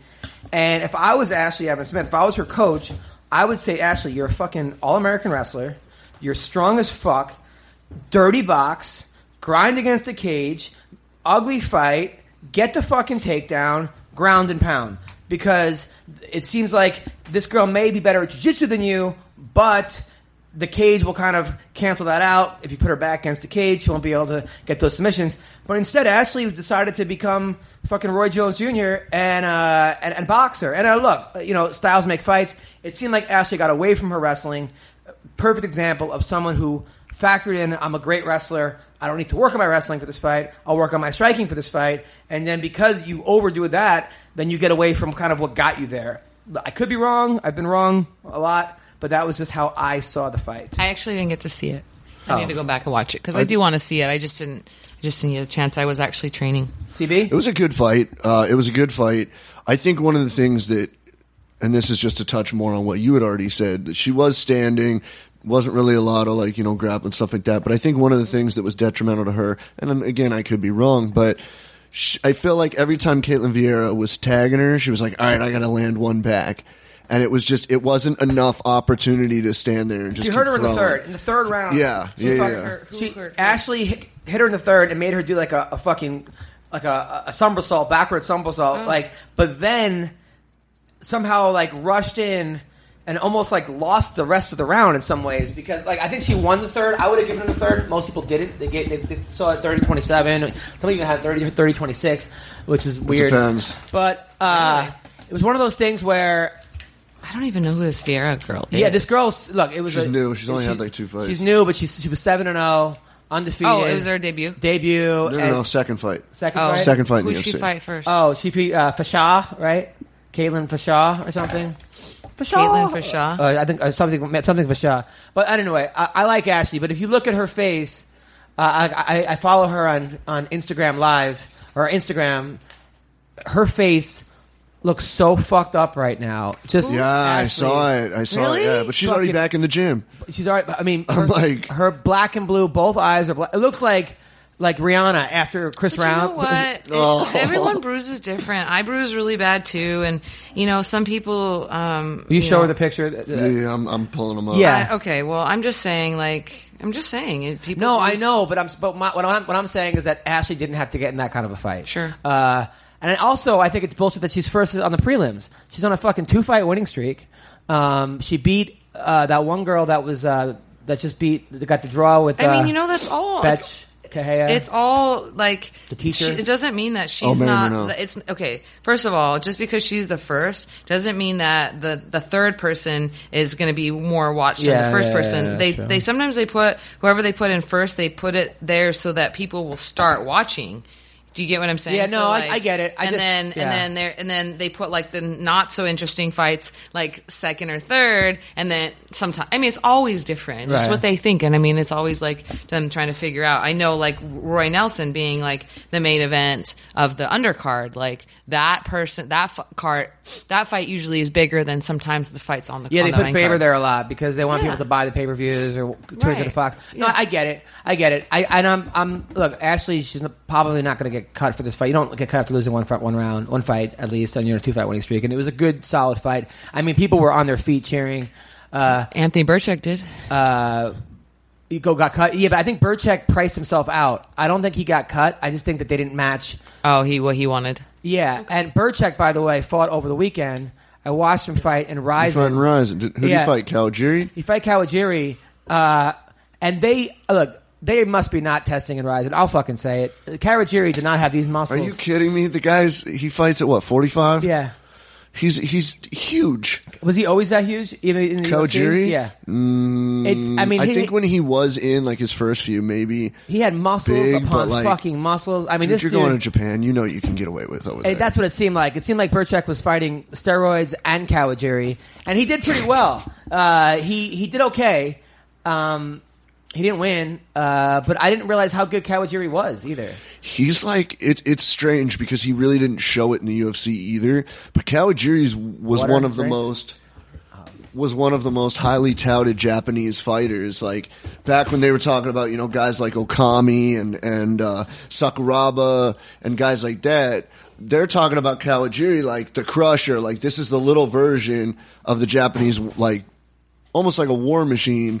And they touted him and they hyped him, and he was a good fighter. He was very talented. He just didn't get to show it, I don't think, in the UFC more than anything because of just age, style difference. Stuff he was like in that. the UFC. He had a few fights, but he really, I think he did okay, but it wasn't like they touted him on the way in, like Kawajiri's coming, and yeah, well, you know what? Didn't really. Honestly, all these fighters right now. That were good before the testing, go to fucking Ryzen because you will be as good, if not better, than you were. Well, Crow Cop fucking knocking out King Mo. Look, this is all allegedly. I don't know if these guys are taking this stuff, but it just seems like. Look, if I was Vitor Belfort, I'd go to fucking Ryzen. If I was any one of these guys that were better pre-USADA, just go to Ryzen because you could the fucking glory days are here again. He was 3-3 in the UFC. Zach Cummings looked awesome. I mean, he just beat the shit out of... Unbelievable. And I think it was a case of... I think Zach Cummings being really good. The one fight he lost, there was one fight he didn't make weight or something, or he came in... I know he did like a military tour or whatever. But he's won his last couple fights. He's always been tough. But hometown... I mean, you talk about hometown... Everybody was there to see Zach Cummings. The place went ballistic. And I think certain fighters... When they fight in their hometown, they are a different fighter. Court McGee in front of you when he fought in Utah, in Cleveland. He's good also outside of Cleveland. But I know, but then look at Cowboy. Other fighters, Sky. It's fucking stressful because you have to worry about getting everyone tickets, and everybody hits you up, and you have to try to put on a good show. Tisha had her first loss in Florida. You get in your head, the first round you're losing, and then you're like, oh shit, how do I look? I remember when Tyson said he used to have his fucking wife in the front, his mistress in the second, and his fucking other chick in the third row. I mean, so there's probably, it depends on who you are, what kind of person you are. The same thing with me as a comic.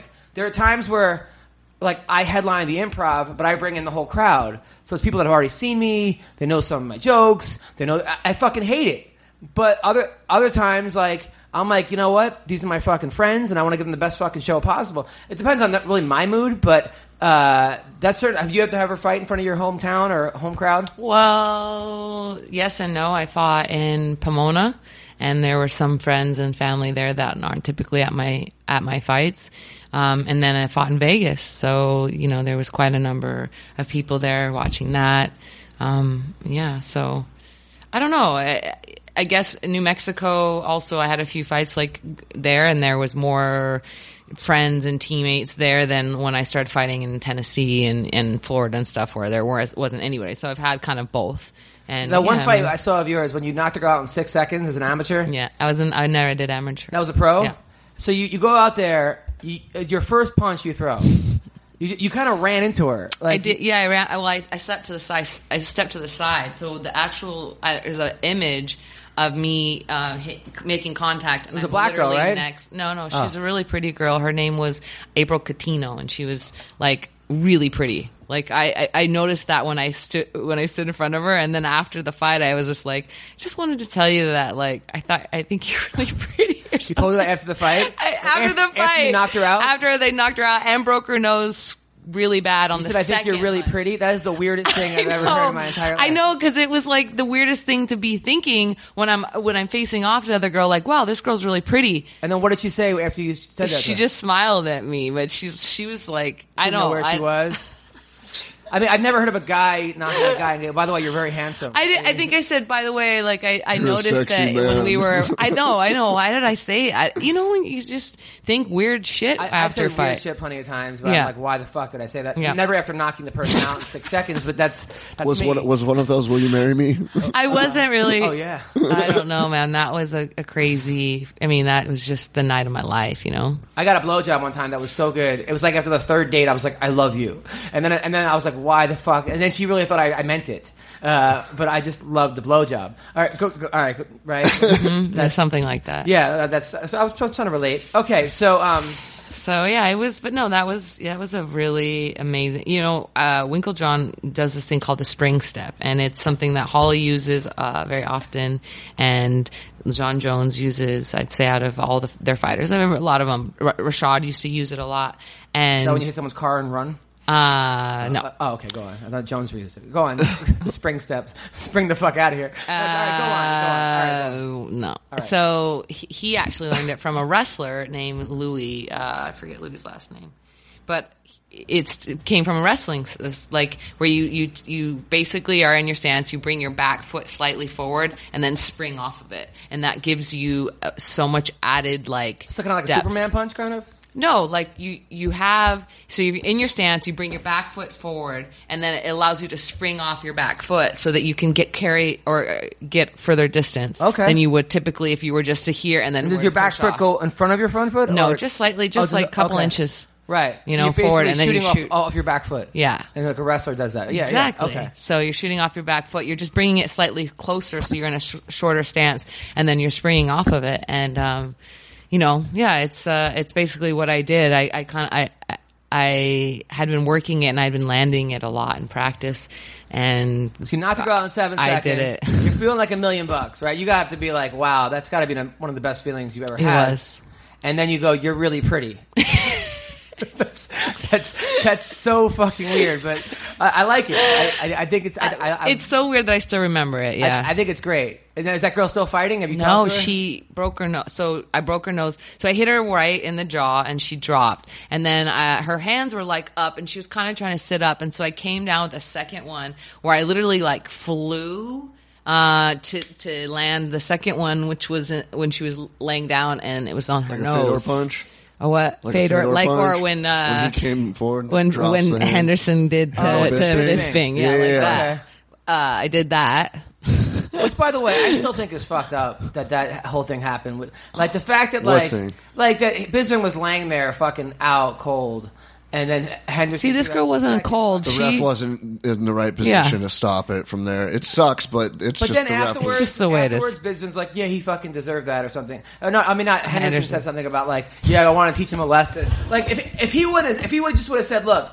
You know, you don't fight. You don't stop the fight till the ref stops. Sorry, it's instinct. Bisping would have done the same thing to Henderson. He would have, yeah, and look at like Anybody would have. Almost anybody would have if they can't get a chance. Most likely, they're going to do it. Look at it's just Rampage you're in and that Vanderlei. mode. You're in that like Yeah, kill mode, I guess. yeah. Do you remember when Eve Levine tried to push Rampage off of Vanderlei at UFC 92 when he knocked him out and then he landed 3 on the ground? Yeah, with Vandy three's was a already little out? different. One, But Eve Levine couldn't I don't even know. push him off. There's like- something to be said about guys with the walkaway knockouts that I happen to like. Or if you knock a guy out, you know he's out cold. Just stop. but fighting. she wasn't. She was sitting up. Oh, I'm not saying you. Oh. I'm just saying. I'm talking about Whatever. Bisping versus Hendo. I'm saying- Go okay. on. Okay, so she sat back up. She was not. She was like kind of like Frankenstein, arms up, and just kind of like trying to sit up, just like a little bit, like. Right.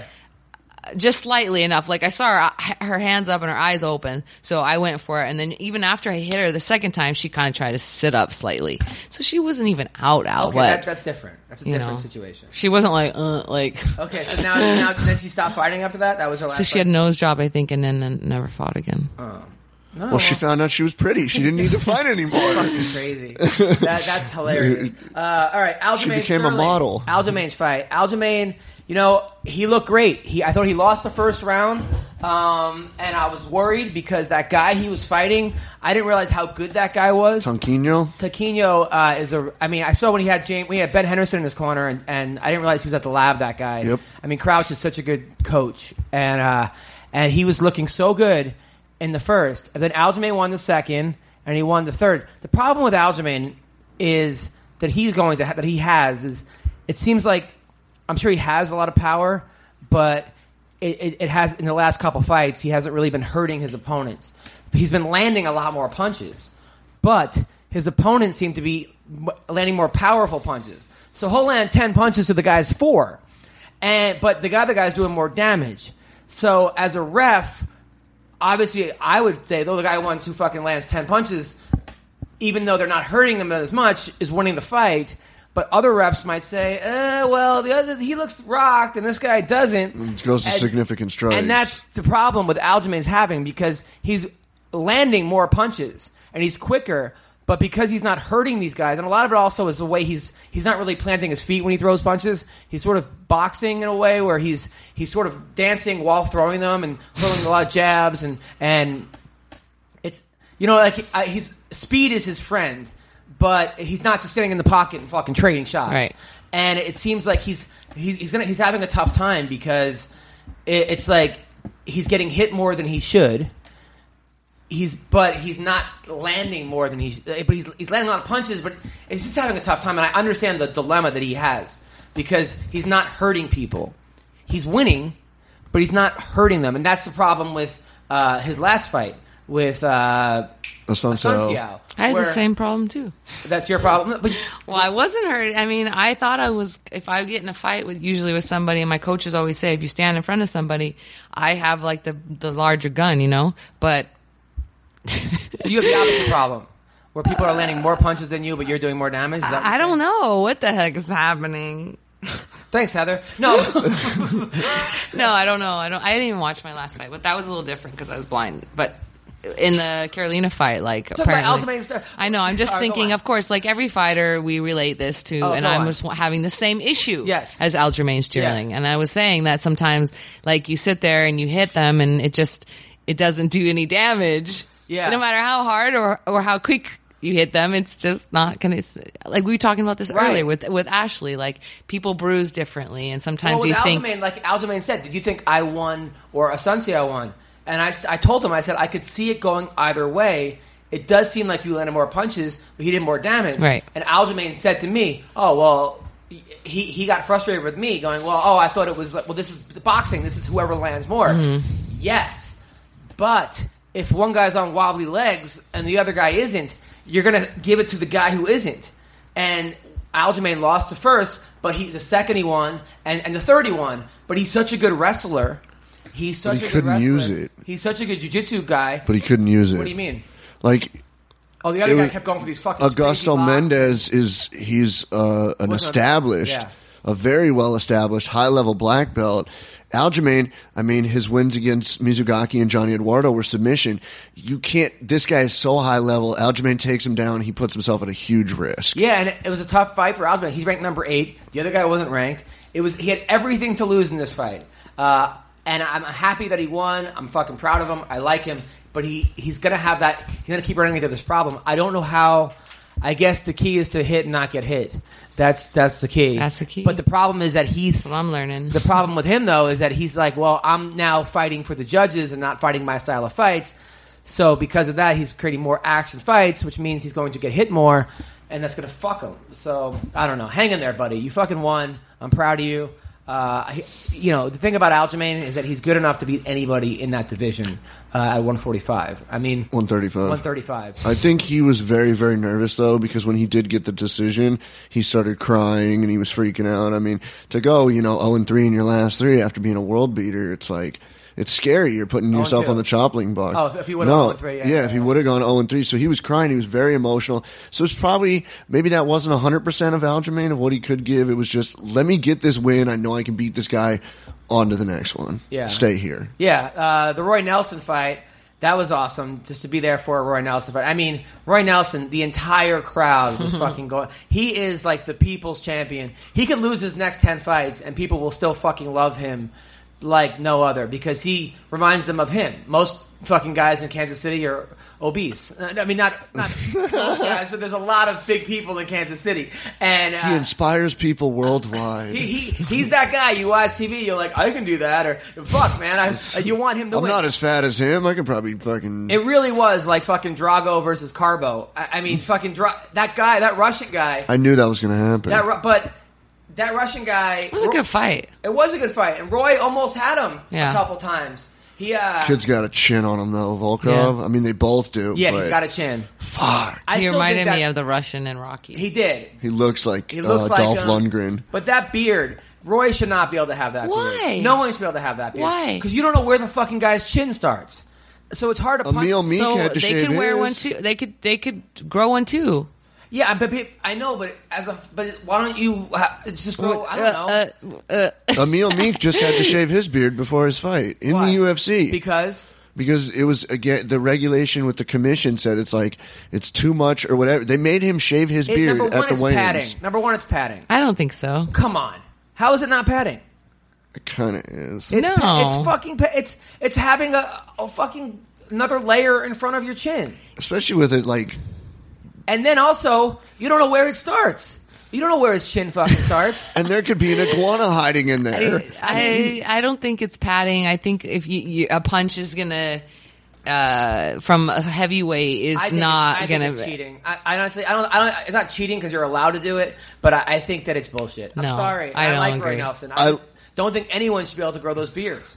I think my favorite part of that fight was watching Roy get hit to the body, like right in the stomach, and then like 10 minutes later, it actually bruises up. Oh, yeah. like I'd never seen that before, and all of a sudden, the side of his stomach It is looks literally like it doesn't purple. hurt. His body, his gut is so big, it looks like it doesn't hurt. That like when you hit him in there, it looks like there's layers. Like Is there's, he the Pillsbury Doughboy, and he just goes, "Hoo-hoo." it's fucking crazy. It is crazy. What'd you Roy is think awesome. of before the main that guy Tom Duquesnoy, the guy that was super highly touted, He's cool. the fire I know kid? Tom. I mean, he was a minus 1100. He was the favorite. biggest favorite on the card. And that other guy, they brought in a guy that was Patrick Williams? hadn't fought in 2 years, had no cardio, looked like he just found out about the fight that day, and that guy almost won. He almost fucking won the fight, and I was rooting for him. You were rooting for Williams? Oh, 100% rooting. I was Absolutely watching rooting. Duke- Wait. Duquesnoy. So he came in in a short notice? That guy? And I think he knew about it, but he hadn't fought in 2 years, and Oh. it looked like Yeah. it looked like they just found the guy for him to fight. I think they were looking for somebody that's going to Well, make Tom, yeah, Duquesnoy yeah, yeah. look. But this like guy, I don't really get the great. hype behind the I guy. don't get it yet, but you know what? Sometimes He's a cool kid. I met him. He came to Extreme Couture before he went to Jackson's, and he came and trained. We actually shared an ice bath together. And then he was asking me questions about what we share ice bath. Everyone shares ice bath. It's not Just a you weird and him thing. in the ice bath? Yeah. And were you guys playing footsie or anything? No, we were just talking about gyms. He was talking about going to Jackson's. But were you like kind of giving him a foot job? No, Oh. no, he was a lot younger than me. Oh, really? Your boyfriend's 11? No, he's a lot younger than Morgan. Really? Yeah, I think How, he's how like- young is he? I think maybe he's like 22 You would now. hook up with a 22-year-old No, I wouldn't. he's Yes, 20. you would. He's 23. 23. Yes, He'll be Okay. 24 in June. All right. When's his birthday? Okay, you Morgan's and tw- June 21st. He's gonna be 27. Fucking Wikipedia, Oh, dude. okay. Really? Go on. All right. How about that bad? By the way, how is everything with you and Morgan? It seemed like there was some sparks when you guys were here together. Adam. It's going good? Yeah, it's going good. Oh, that's good. All right. You think you're gonna marry him or what? I'm not even thinking about marriage right now. No. Because the whole Brandau thing kind of got you sour to marriage. Is that what happened? Oh my goodness, what were we talking about? All right. So this guy. Tom. Tom is really good. Yeah. So he went to Jackson's and he's been there ever since. And I've seen him over there, and he's killing it, man. He's a really great. I think he is good. I obviously he's good. He's there, but if they would have gotten a more credible opponent for him, he would have been He a better. will. Yeah, but look at Sage Northcutt. He got the fucking gas station attendant for Oh his no, of course. first No, they're fight. obviously Like, the guys from France, right? Yeah. They're trying to build the UFC in France. They want to build a star. He's I the wanna only guy in from France. Right I now liked in the his UFC. splits at the end. That was Okay. really. That was I'll cool. reserve the right to judge Duquesnoy after his next fight because Yeah. first fight in the UFC sometimes. Yeah, nerves probably- and stuff. Yeah. And then we talked about the Rose Namajunas fight versus. We talked a little bit about that. How I went to the open workouts, and at the open workouts when I watched Whitaker, normally it's a open workouts. You don't know, people are giving half-ass. I mean, Roy Nelson's doing fucking belly flops. People aren't really taking it very seriously. But Whitaker had that it factor of watching him just hit pads and kicks. I mean, he must have kicked that thing 7,000 times in a row. And it was outside in Kansas City. There was probably 24 people there. People were walking to work. Everyone was like, "What the fuck is going on?" But I was there. I was having a good time. But I'm like, "Wow, this guy's got something. This dude might win." And my little brother kept hitting me up saying, Jacare in 1 round, Jacare in 1 round. I go, Max, don't sleep on this kid. And we saw what happened. On the flip side, when I saw Michelle Watterson weigh in, do the open workouts, she was there, she was taking it seriously, but within 5 minutes, her kid was hitting the mitts. And it was sort of like, I don't know, it did seem like she was focused. A little wrapped up in, they gave her the hour...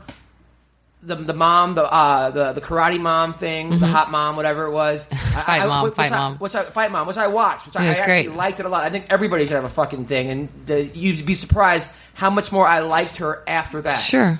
But I do think that she sort of bought into her own hype a little bit and looked at this as an event and not a fight. And we also talked about Anthony Smith of fighters, stop taking your fucking kids to the fights. As much as it's cute, it's sweet, it's nice, I don't think any 2-year-old wants to see their mom or dad get fucked up or dropped, which might happen, and then cry. That's got to be a horrible. We don't. That's if my dad took me to work and I watched him get knocked out when I was 2 years old, it would have a really. I'd be in therapy. Well, no, because she's at the gym every day watching Michelle get.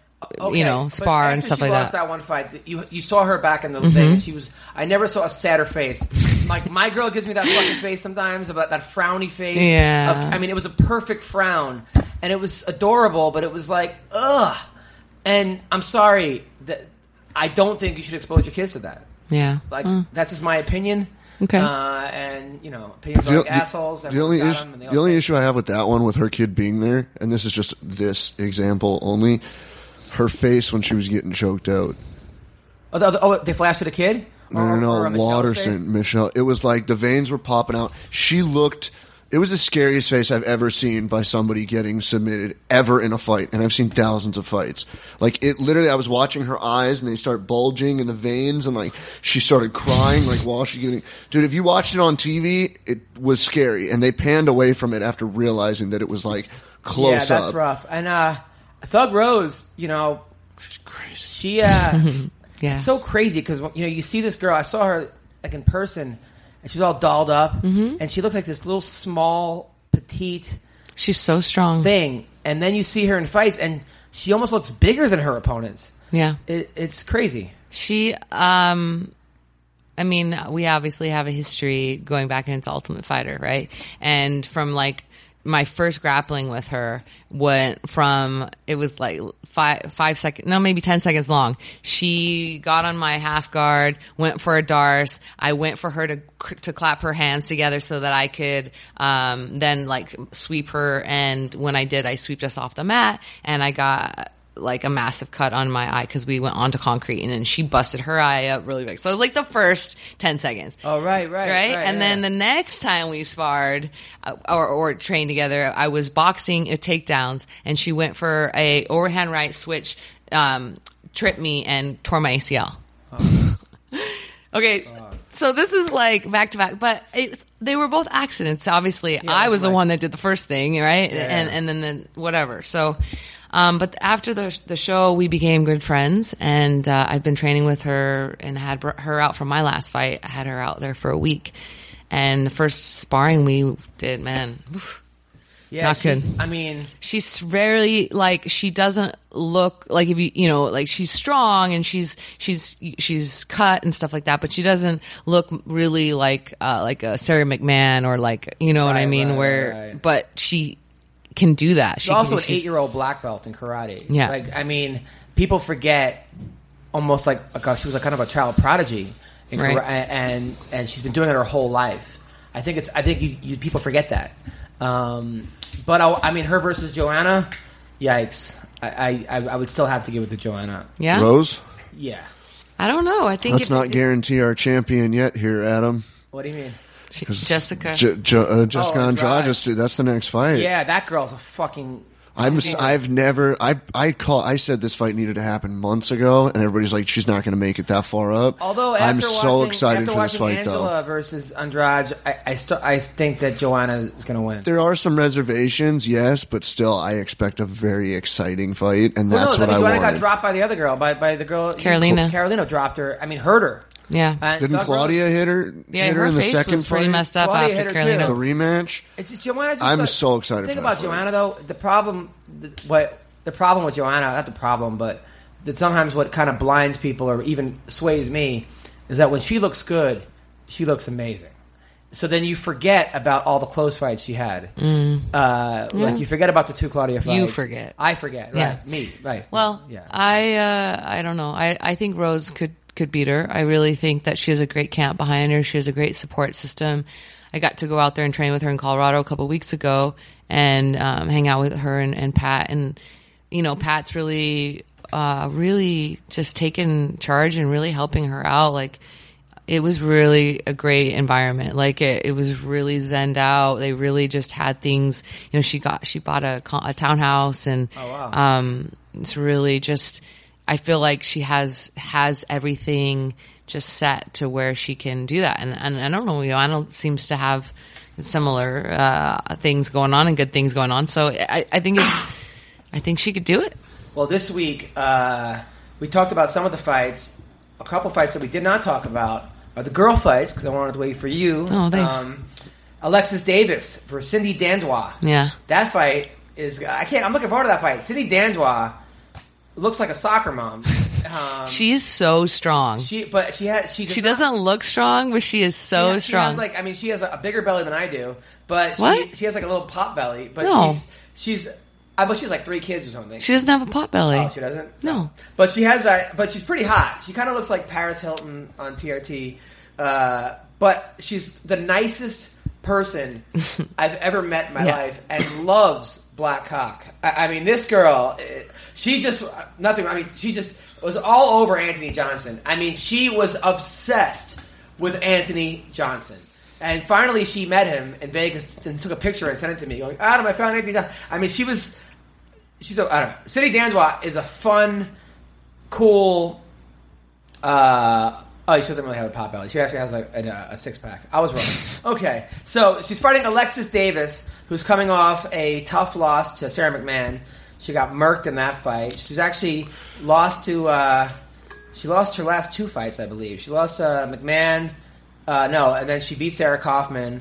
And before that, she lost to Ronda Rousey in like a minute. It was 16 seconds. The Battle Cat from Belgium. She's amazing. No, I've trained with her. I spent a lot of time with her. I cornered her when she fought Jessamyn, and she's such a strong-willed and sweet person. Yeah, sweet. One of the sweetest people. And her and Roxy, those two, just like sweet in their veins. But she beat Marlis Conan, her first fight ever. Yeah. No, she's very unassuming, and she doesn't look strong. We were even saying, she's like, I'm not strong. I'm like, Cindy, I felt her because she's a black belt in judo, right? So when she like has thrown me before and like gets in that head and arm, I am so screwed. Really? Like, yeah, I couldn't move because she was actually, so it was me and her training with Misha for the last Ronda fight with Misha. And obviously I don't have the jiu-jitsu or judo background that Cindy has. Cindy doesn't have the striking background that I had. So we were kind of like together one opponent, or one training partner, so to speak, for Misha. And we were her training partners for that camp. So I got to know her very well and rolled with her. And then she cornered me in my fight actually in Rotterdam. I had her come out and help me a couple days that week and come and corner me. So yeah, we're really good friends. Who wins this fight? I think it could go either way. It really gun to your head. What? You give a gun to your head. I'm gonna go with Cindy. Really? I really believe in Cindy. Like I really, I felt her strength. Like and I know her skill and I know how hard she works. So yeah, I really think that she's gonna surprise everybody. Wow. All right. Cool. Yeah. By the way, so there was a whole thread on the Underground about Misha Tate's nude pictures, which got leaked. Did you see them? No. So now you've seen Misha naked before, right? No. Oh, so I wanted you to confirm if it was her or not. Show me. I want to see him. All right. Some people are saying Caraway leaked it. I guess they had broken up. I don't think Caraway would leak it. But do you think he would leak it? No, I don't. No. But it's kind of weird. Now you're putting that idea out there, though. Well, it's kind of weird though because these Misha Tate nude pics, right? So it's kind of funny because they have like. It's like all these pictures, which are obviously Misha Tate's nude, and then they just have like a vagina pic thrown in there. Which, right. I mean, we don't know that that's her vagina, but I was going to ask you, Heather, if it was her vagina, but you've never seen it, correct? No, I have not. Oh, okay. All right. Well, you're going to be our Wait, investigator. where did it go? Oh, okay. That's not her. Hold on.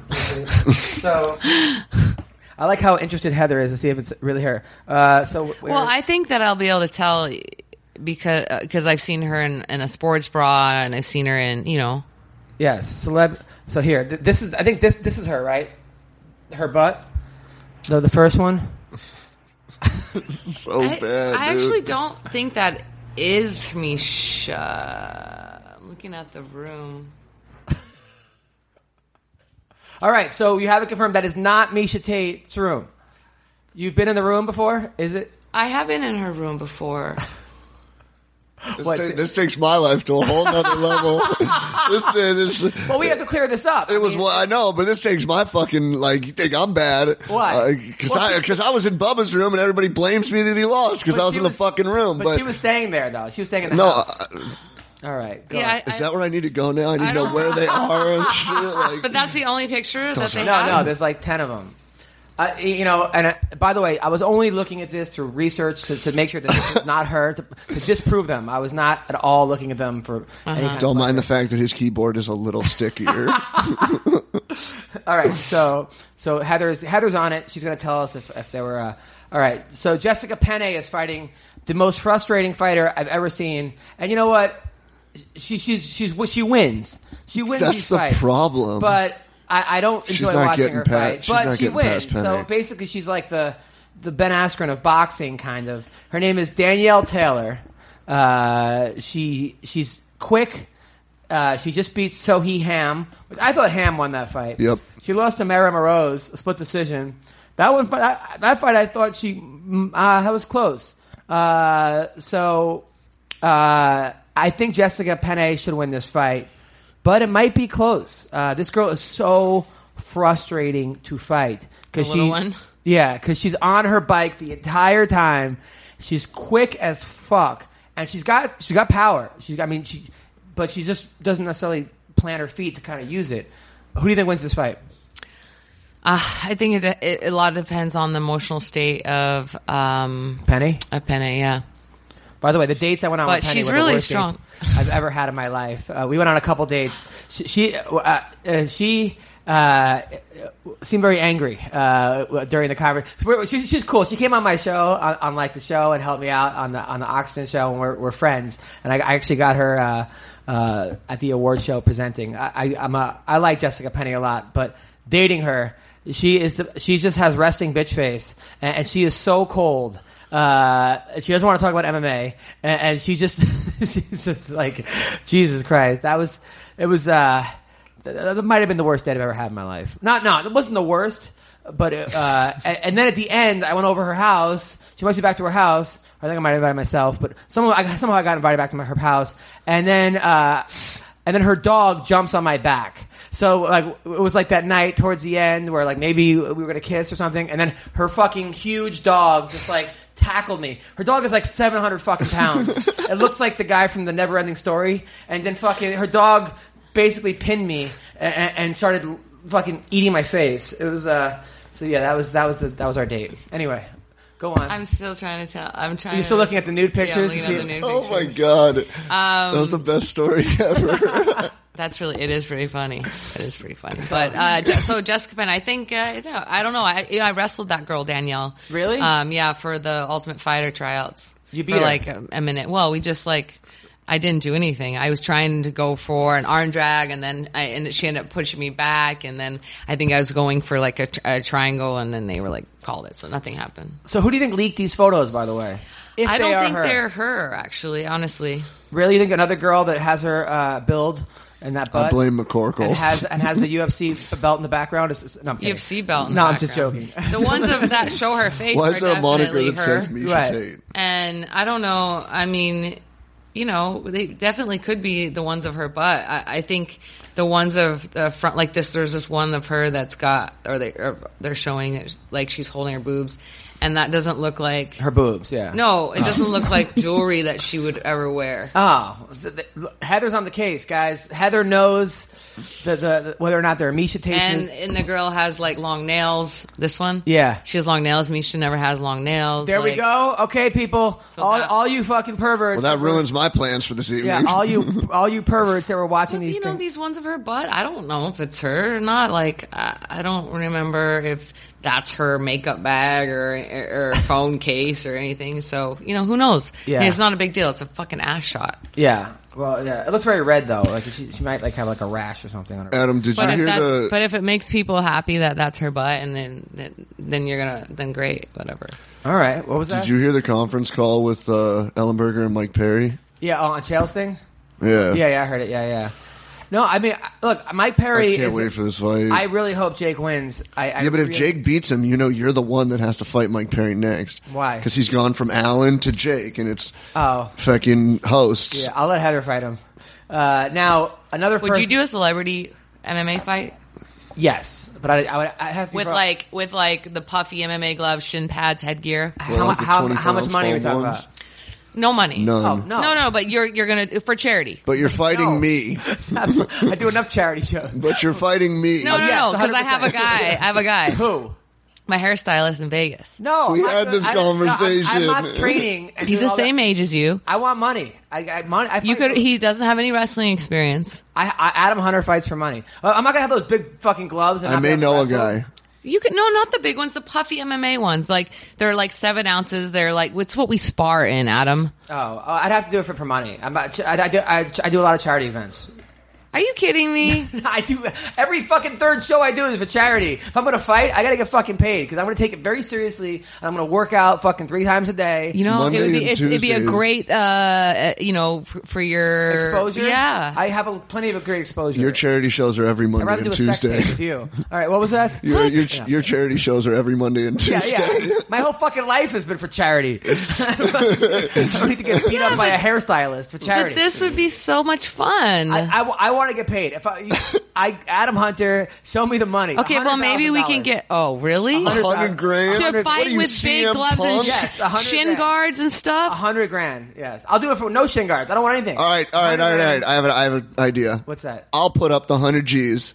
Yeah. We fight. If I win, I'm the new host of MMA Roasted. Deal. Fucking. If you win, I'm going back to college. I'm quitting my life. I'm so fucking Latin. But we're fighting WWE rules.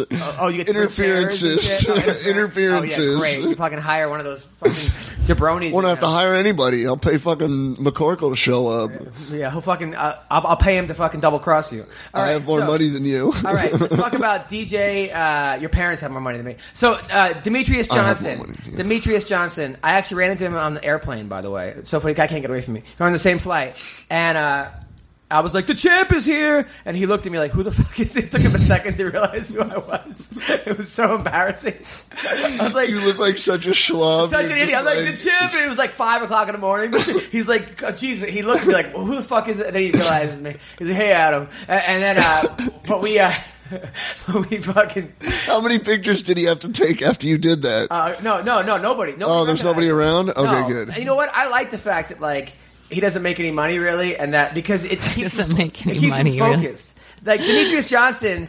Like is the most focused human So being. fucked up. It's so fucked up. But it's what good. was that post-fight interview, too? He's like screaming and hollering about money and missing belts. Yeah, they don't even give him belts. I know, he's missing like 6 or 7 of them. They have to especially make them for ones that are that small. Like they have to basically make a Shut ring. up. They make the rings a little bigger. Well, that's why they don't let him walk out with it around his waist, because he'll just fall off. He uses it as a skateboard. No, but Demetrius Johnson though is to me the perfect example of an amazing fighter and a great champion because he doesn't overlook anybody.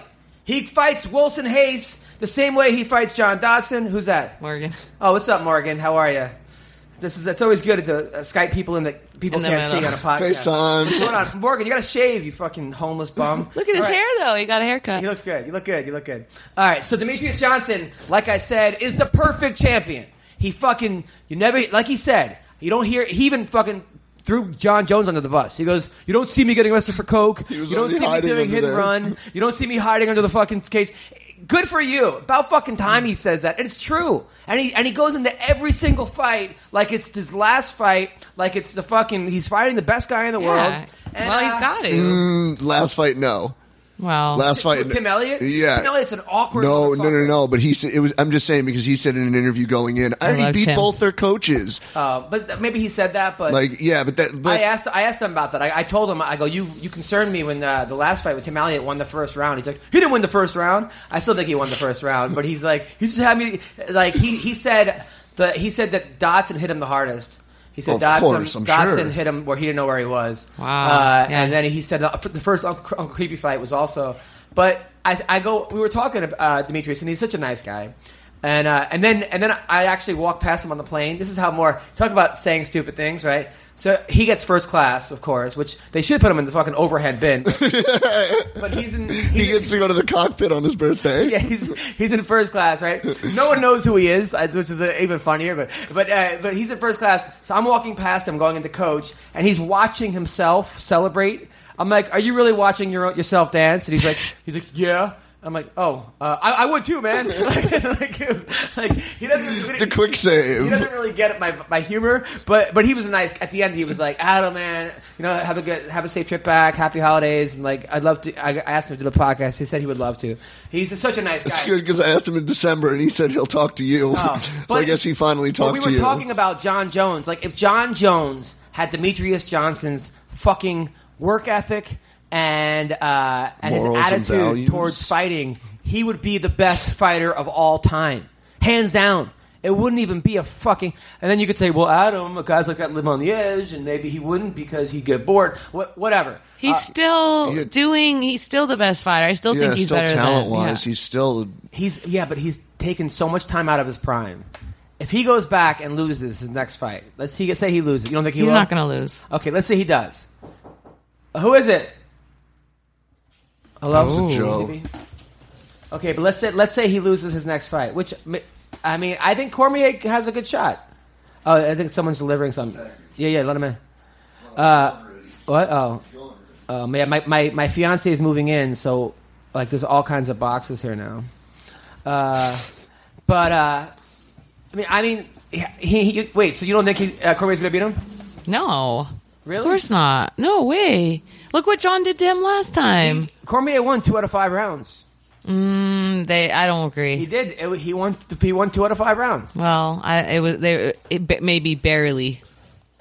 But the rest of the 3 rounds that John won, he won more decisive. Yeah. I think Cormier is going to beat him. I do. Cormier's going to beat Jones? Yes. Do you think Jones takes that fight right off the bat, or you think it's Manua that gets the shot and he takes a tuner? I think Cormier beats both of them. I do. I think Jones beats Cormier, but I think Cormier definitely beats Manua, and there's no way Manua? I don't know what the fuck it is. Manua sounds like horseshit. Either way, I know that DC's lying on Twitter talking about I'm only going to box you. Like, sure. Dude, you will get hit. But yeah. I don't know. I just hope for the sake I hope it's Jones. I just hope for the sake of like just morals and good people and like life making sense to me that Cormier beats John Jones. But well, if it is Jones, it's in Anaheim, July 29th. Wow. Nice. And Cyborg announced this morning, it's not official yet, but Cyborg announced on her Instagram that she's fighting Jermaine on that card. Nice. Really? So if Jones agrees, you're going to see Jones, Cormier, and possibly Cyborg Jermaine on the Anaheim card. You still got about 9 or 10 fights to fill. I hope Jermaine wins, but yikes. That's a hard I don't fight. think Jermaine's going to win that fight. I hope Jermaine wins. So I like Jermaine so much. I don't think Cyborg loses at 145 in the UFC. I don't think so either, but I hope. I know. Can a guy hope?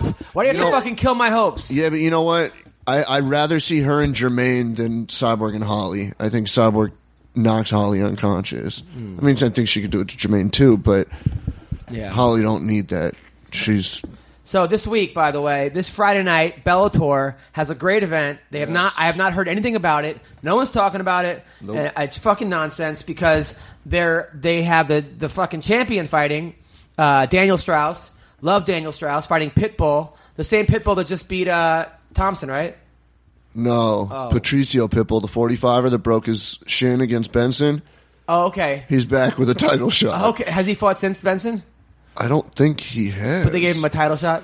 It is Bellator. All right. Well, Strauss needed an opponent, and Weichel just fought. Like, I hope Strauss wins. I like Strauss. That's I love it. Yeah, man. I mean, so he's fighting. Also on the fourth card, fight. AJ McKee is fighting.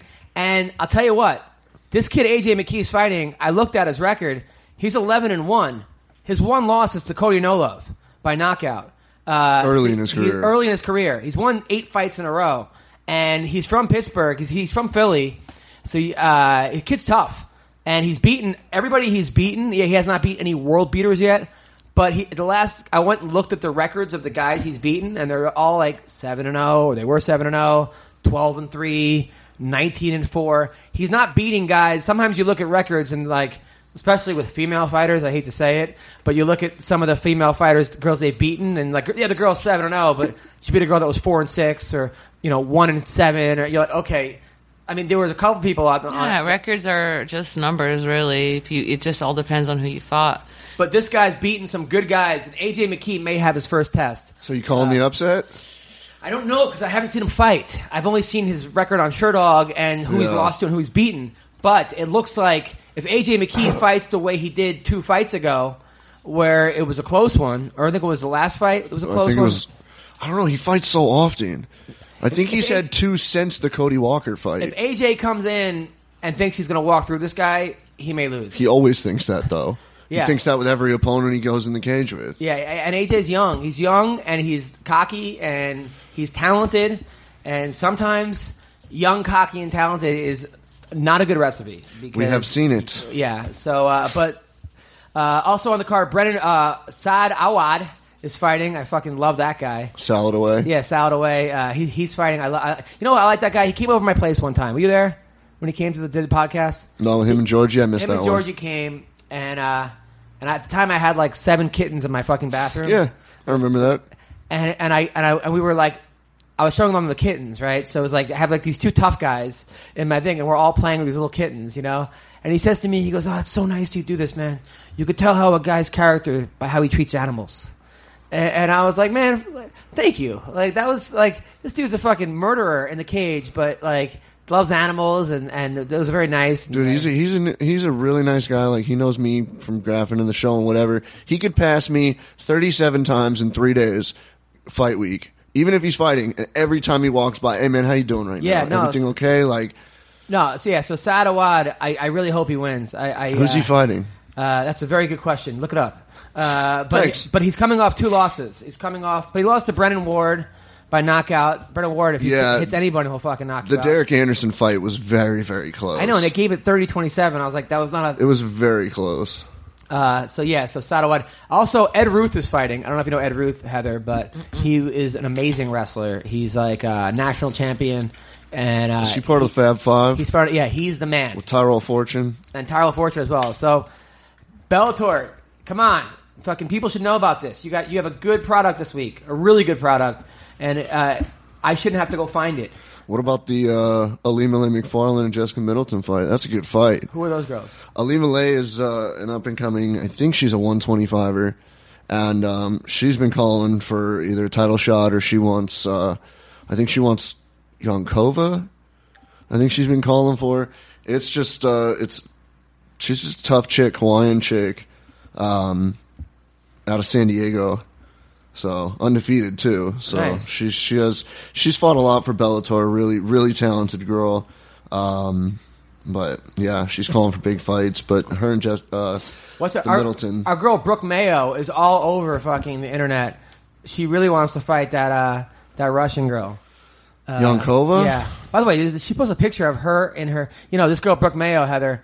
She's a fighter. She lost her first fight in Bellator, but like she was winning. Kind of, but she had a black eye. They stopped it because her fucking eye like blew up. Happened to me. But she's also a flight attendant, and she also was a soccer coach. She played college soccer, so semi-pro soccer, and she also is a nanny. And did that too. And she lives in San Francisco. She trains, I think, at who's she training with? One of those gyms. Forgot what gym. But she's begging for a fight. But she's posting pictures of her in her flight attendant suit. And damn, that looks pretty good. That's all I'm saying. That's the whole point of the story. There's actually no fucking point of the story. I was like, It's funny. So fucking last night I did a show and there was like 12 people there, but they were fun. They were a fun 12. I'd rather have a fun 12 than a fucking miserable 200. Honestly, it's funny that this is a consistent story with the Dime Bar because no, that beginning it was the parlor. I did the parlor. Oh, it wasn't the But so I started fucking with everybody in the crowd, and this one girl who has like a Bulgarian accent, and she's like, Adam. She goes, I go, what do you do? She's like, I'm a stripper at a lesbian bar, and my boyfriend he strips at a gay bar.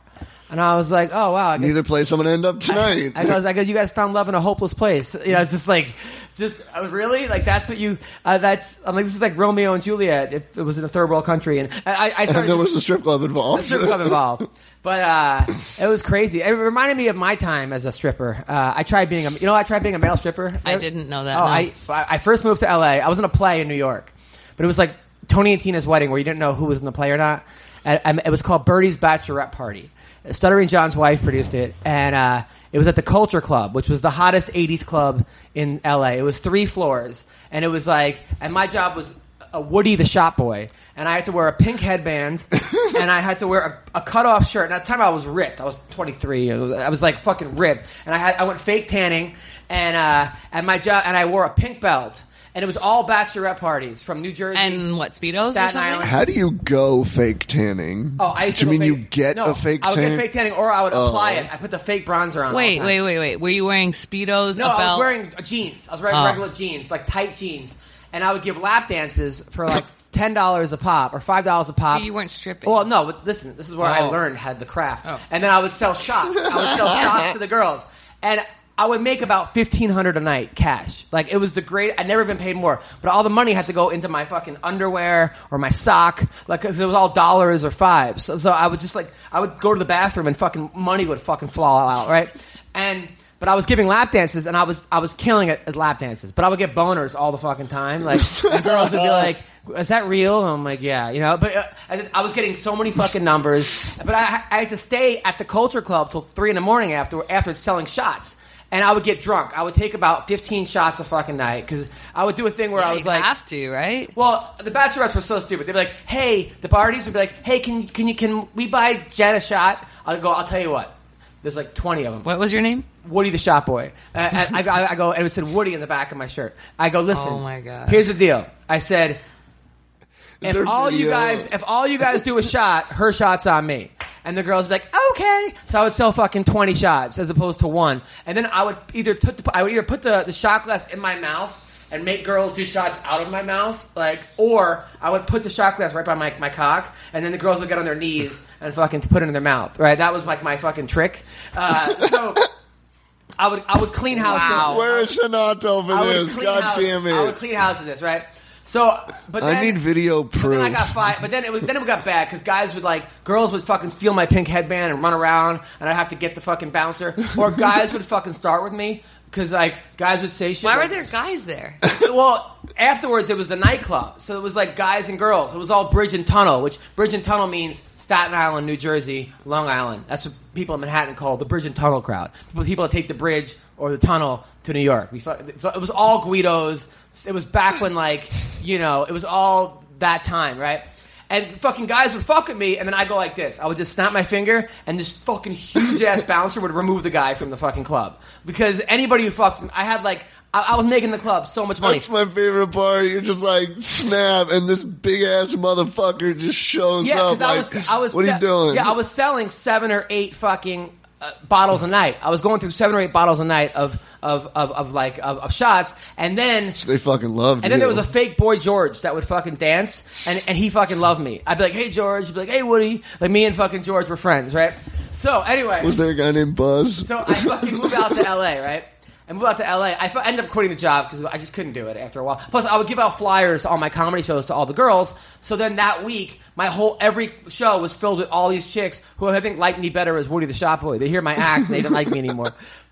But I was getting laid like fucking crazy doing this fucking thing. I was making out with like 7 girls a night, but I was getting fucked up. Like I was taking 12 shots. I was on Rip Fuel, creatine. I was taking, Adderall, Celexa. I was getting fucking high off my ass.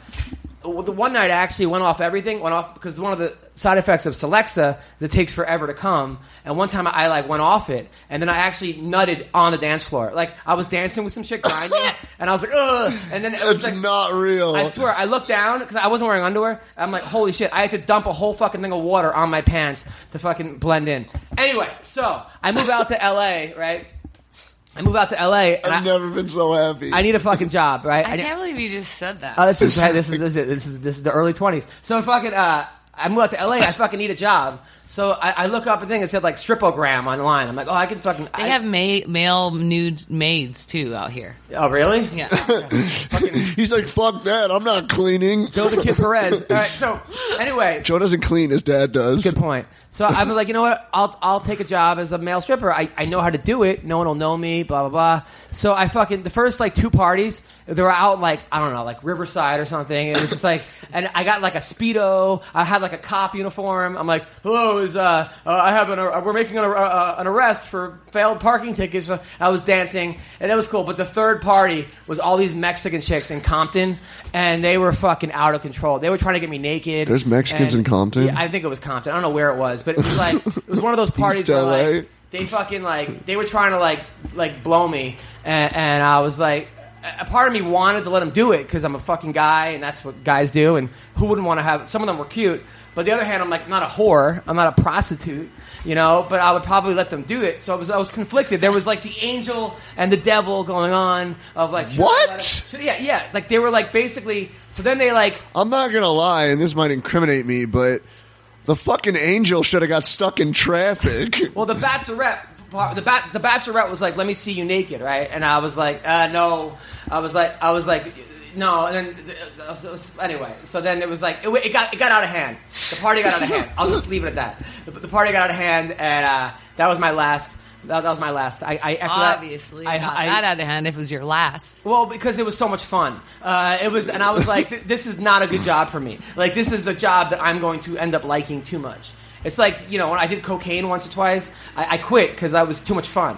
I'm like, I don't need to be doing this. Sometimes you have to quit things when they're too much fun. See, some people listening outside are listening to this podcast. You think that you have to quit things sometimes because they're horrible. But there's also the flip side of not being able to match the high that you get doing something.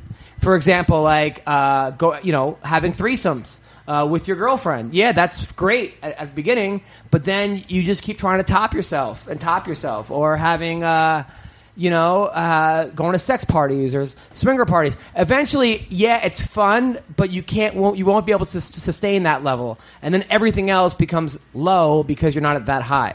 So it's a good lesson. Sometimes you have to. You've never had too much fun doing something that you had to quit, Heather? Oh yeah, I've been addicted. I was thinking about why I'm so sugar addicted and where that came from, because I am, and it started when I was a kid. And my parents, like my mom and her family, were really like into that. So, and it's a serious fucking thing, man. It So really you're is. equating I have this to sugar fucking addiction. Kit Kat bars. This Yeah, because if you let yourself, sometimes you get off of it, and then you let yourself back just a little bit, and then it's like, and it happens when I have fights.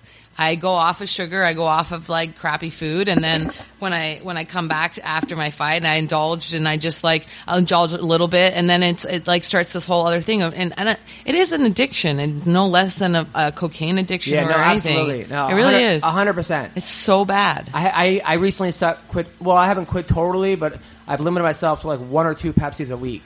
Nice. Or 1 or 2 Cokes a week. Yeah, what about the 12 Red Bulls I've seen you down a night? That's part of my show. That's part of my show. I have to keep the energy up for the comedy show. I only do it during comedy shows, the Red Bull. I don't do it. I know, I don't see you with it any other time. You could like drink like a beet juice before. You might have more energy than a Red Bull. Really? Yeah. I don't think they serve beet juice at comedy clubs.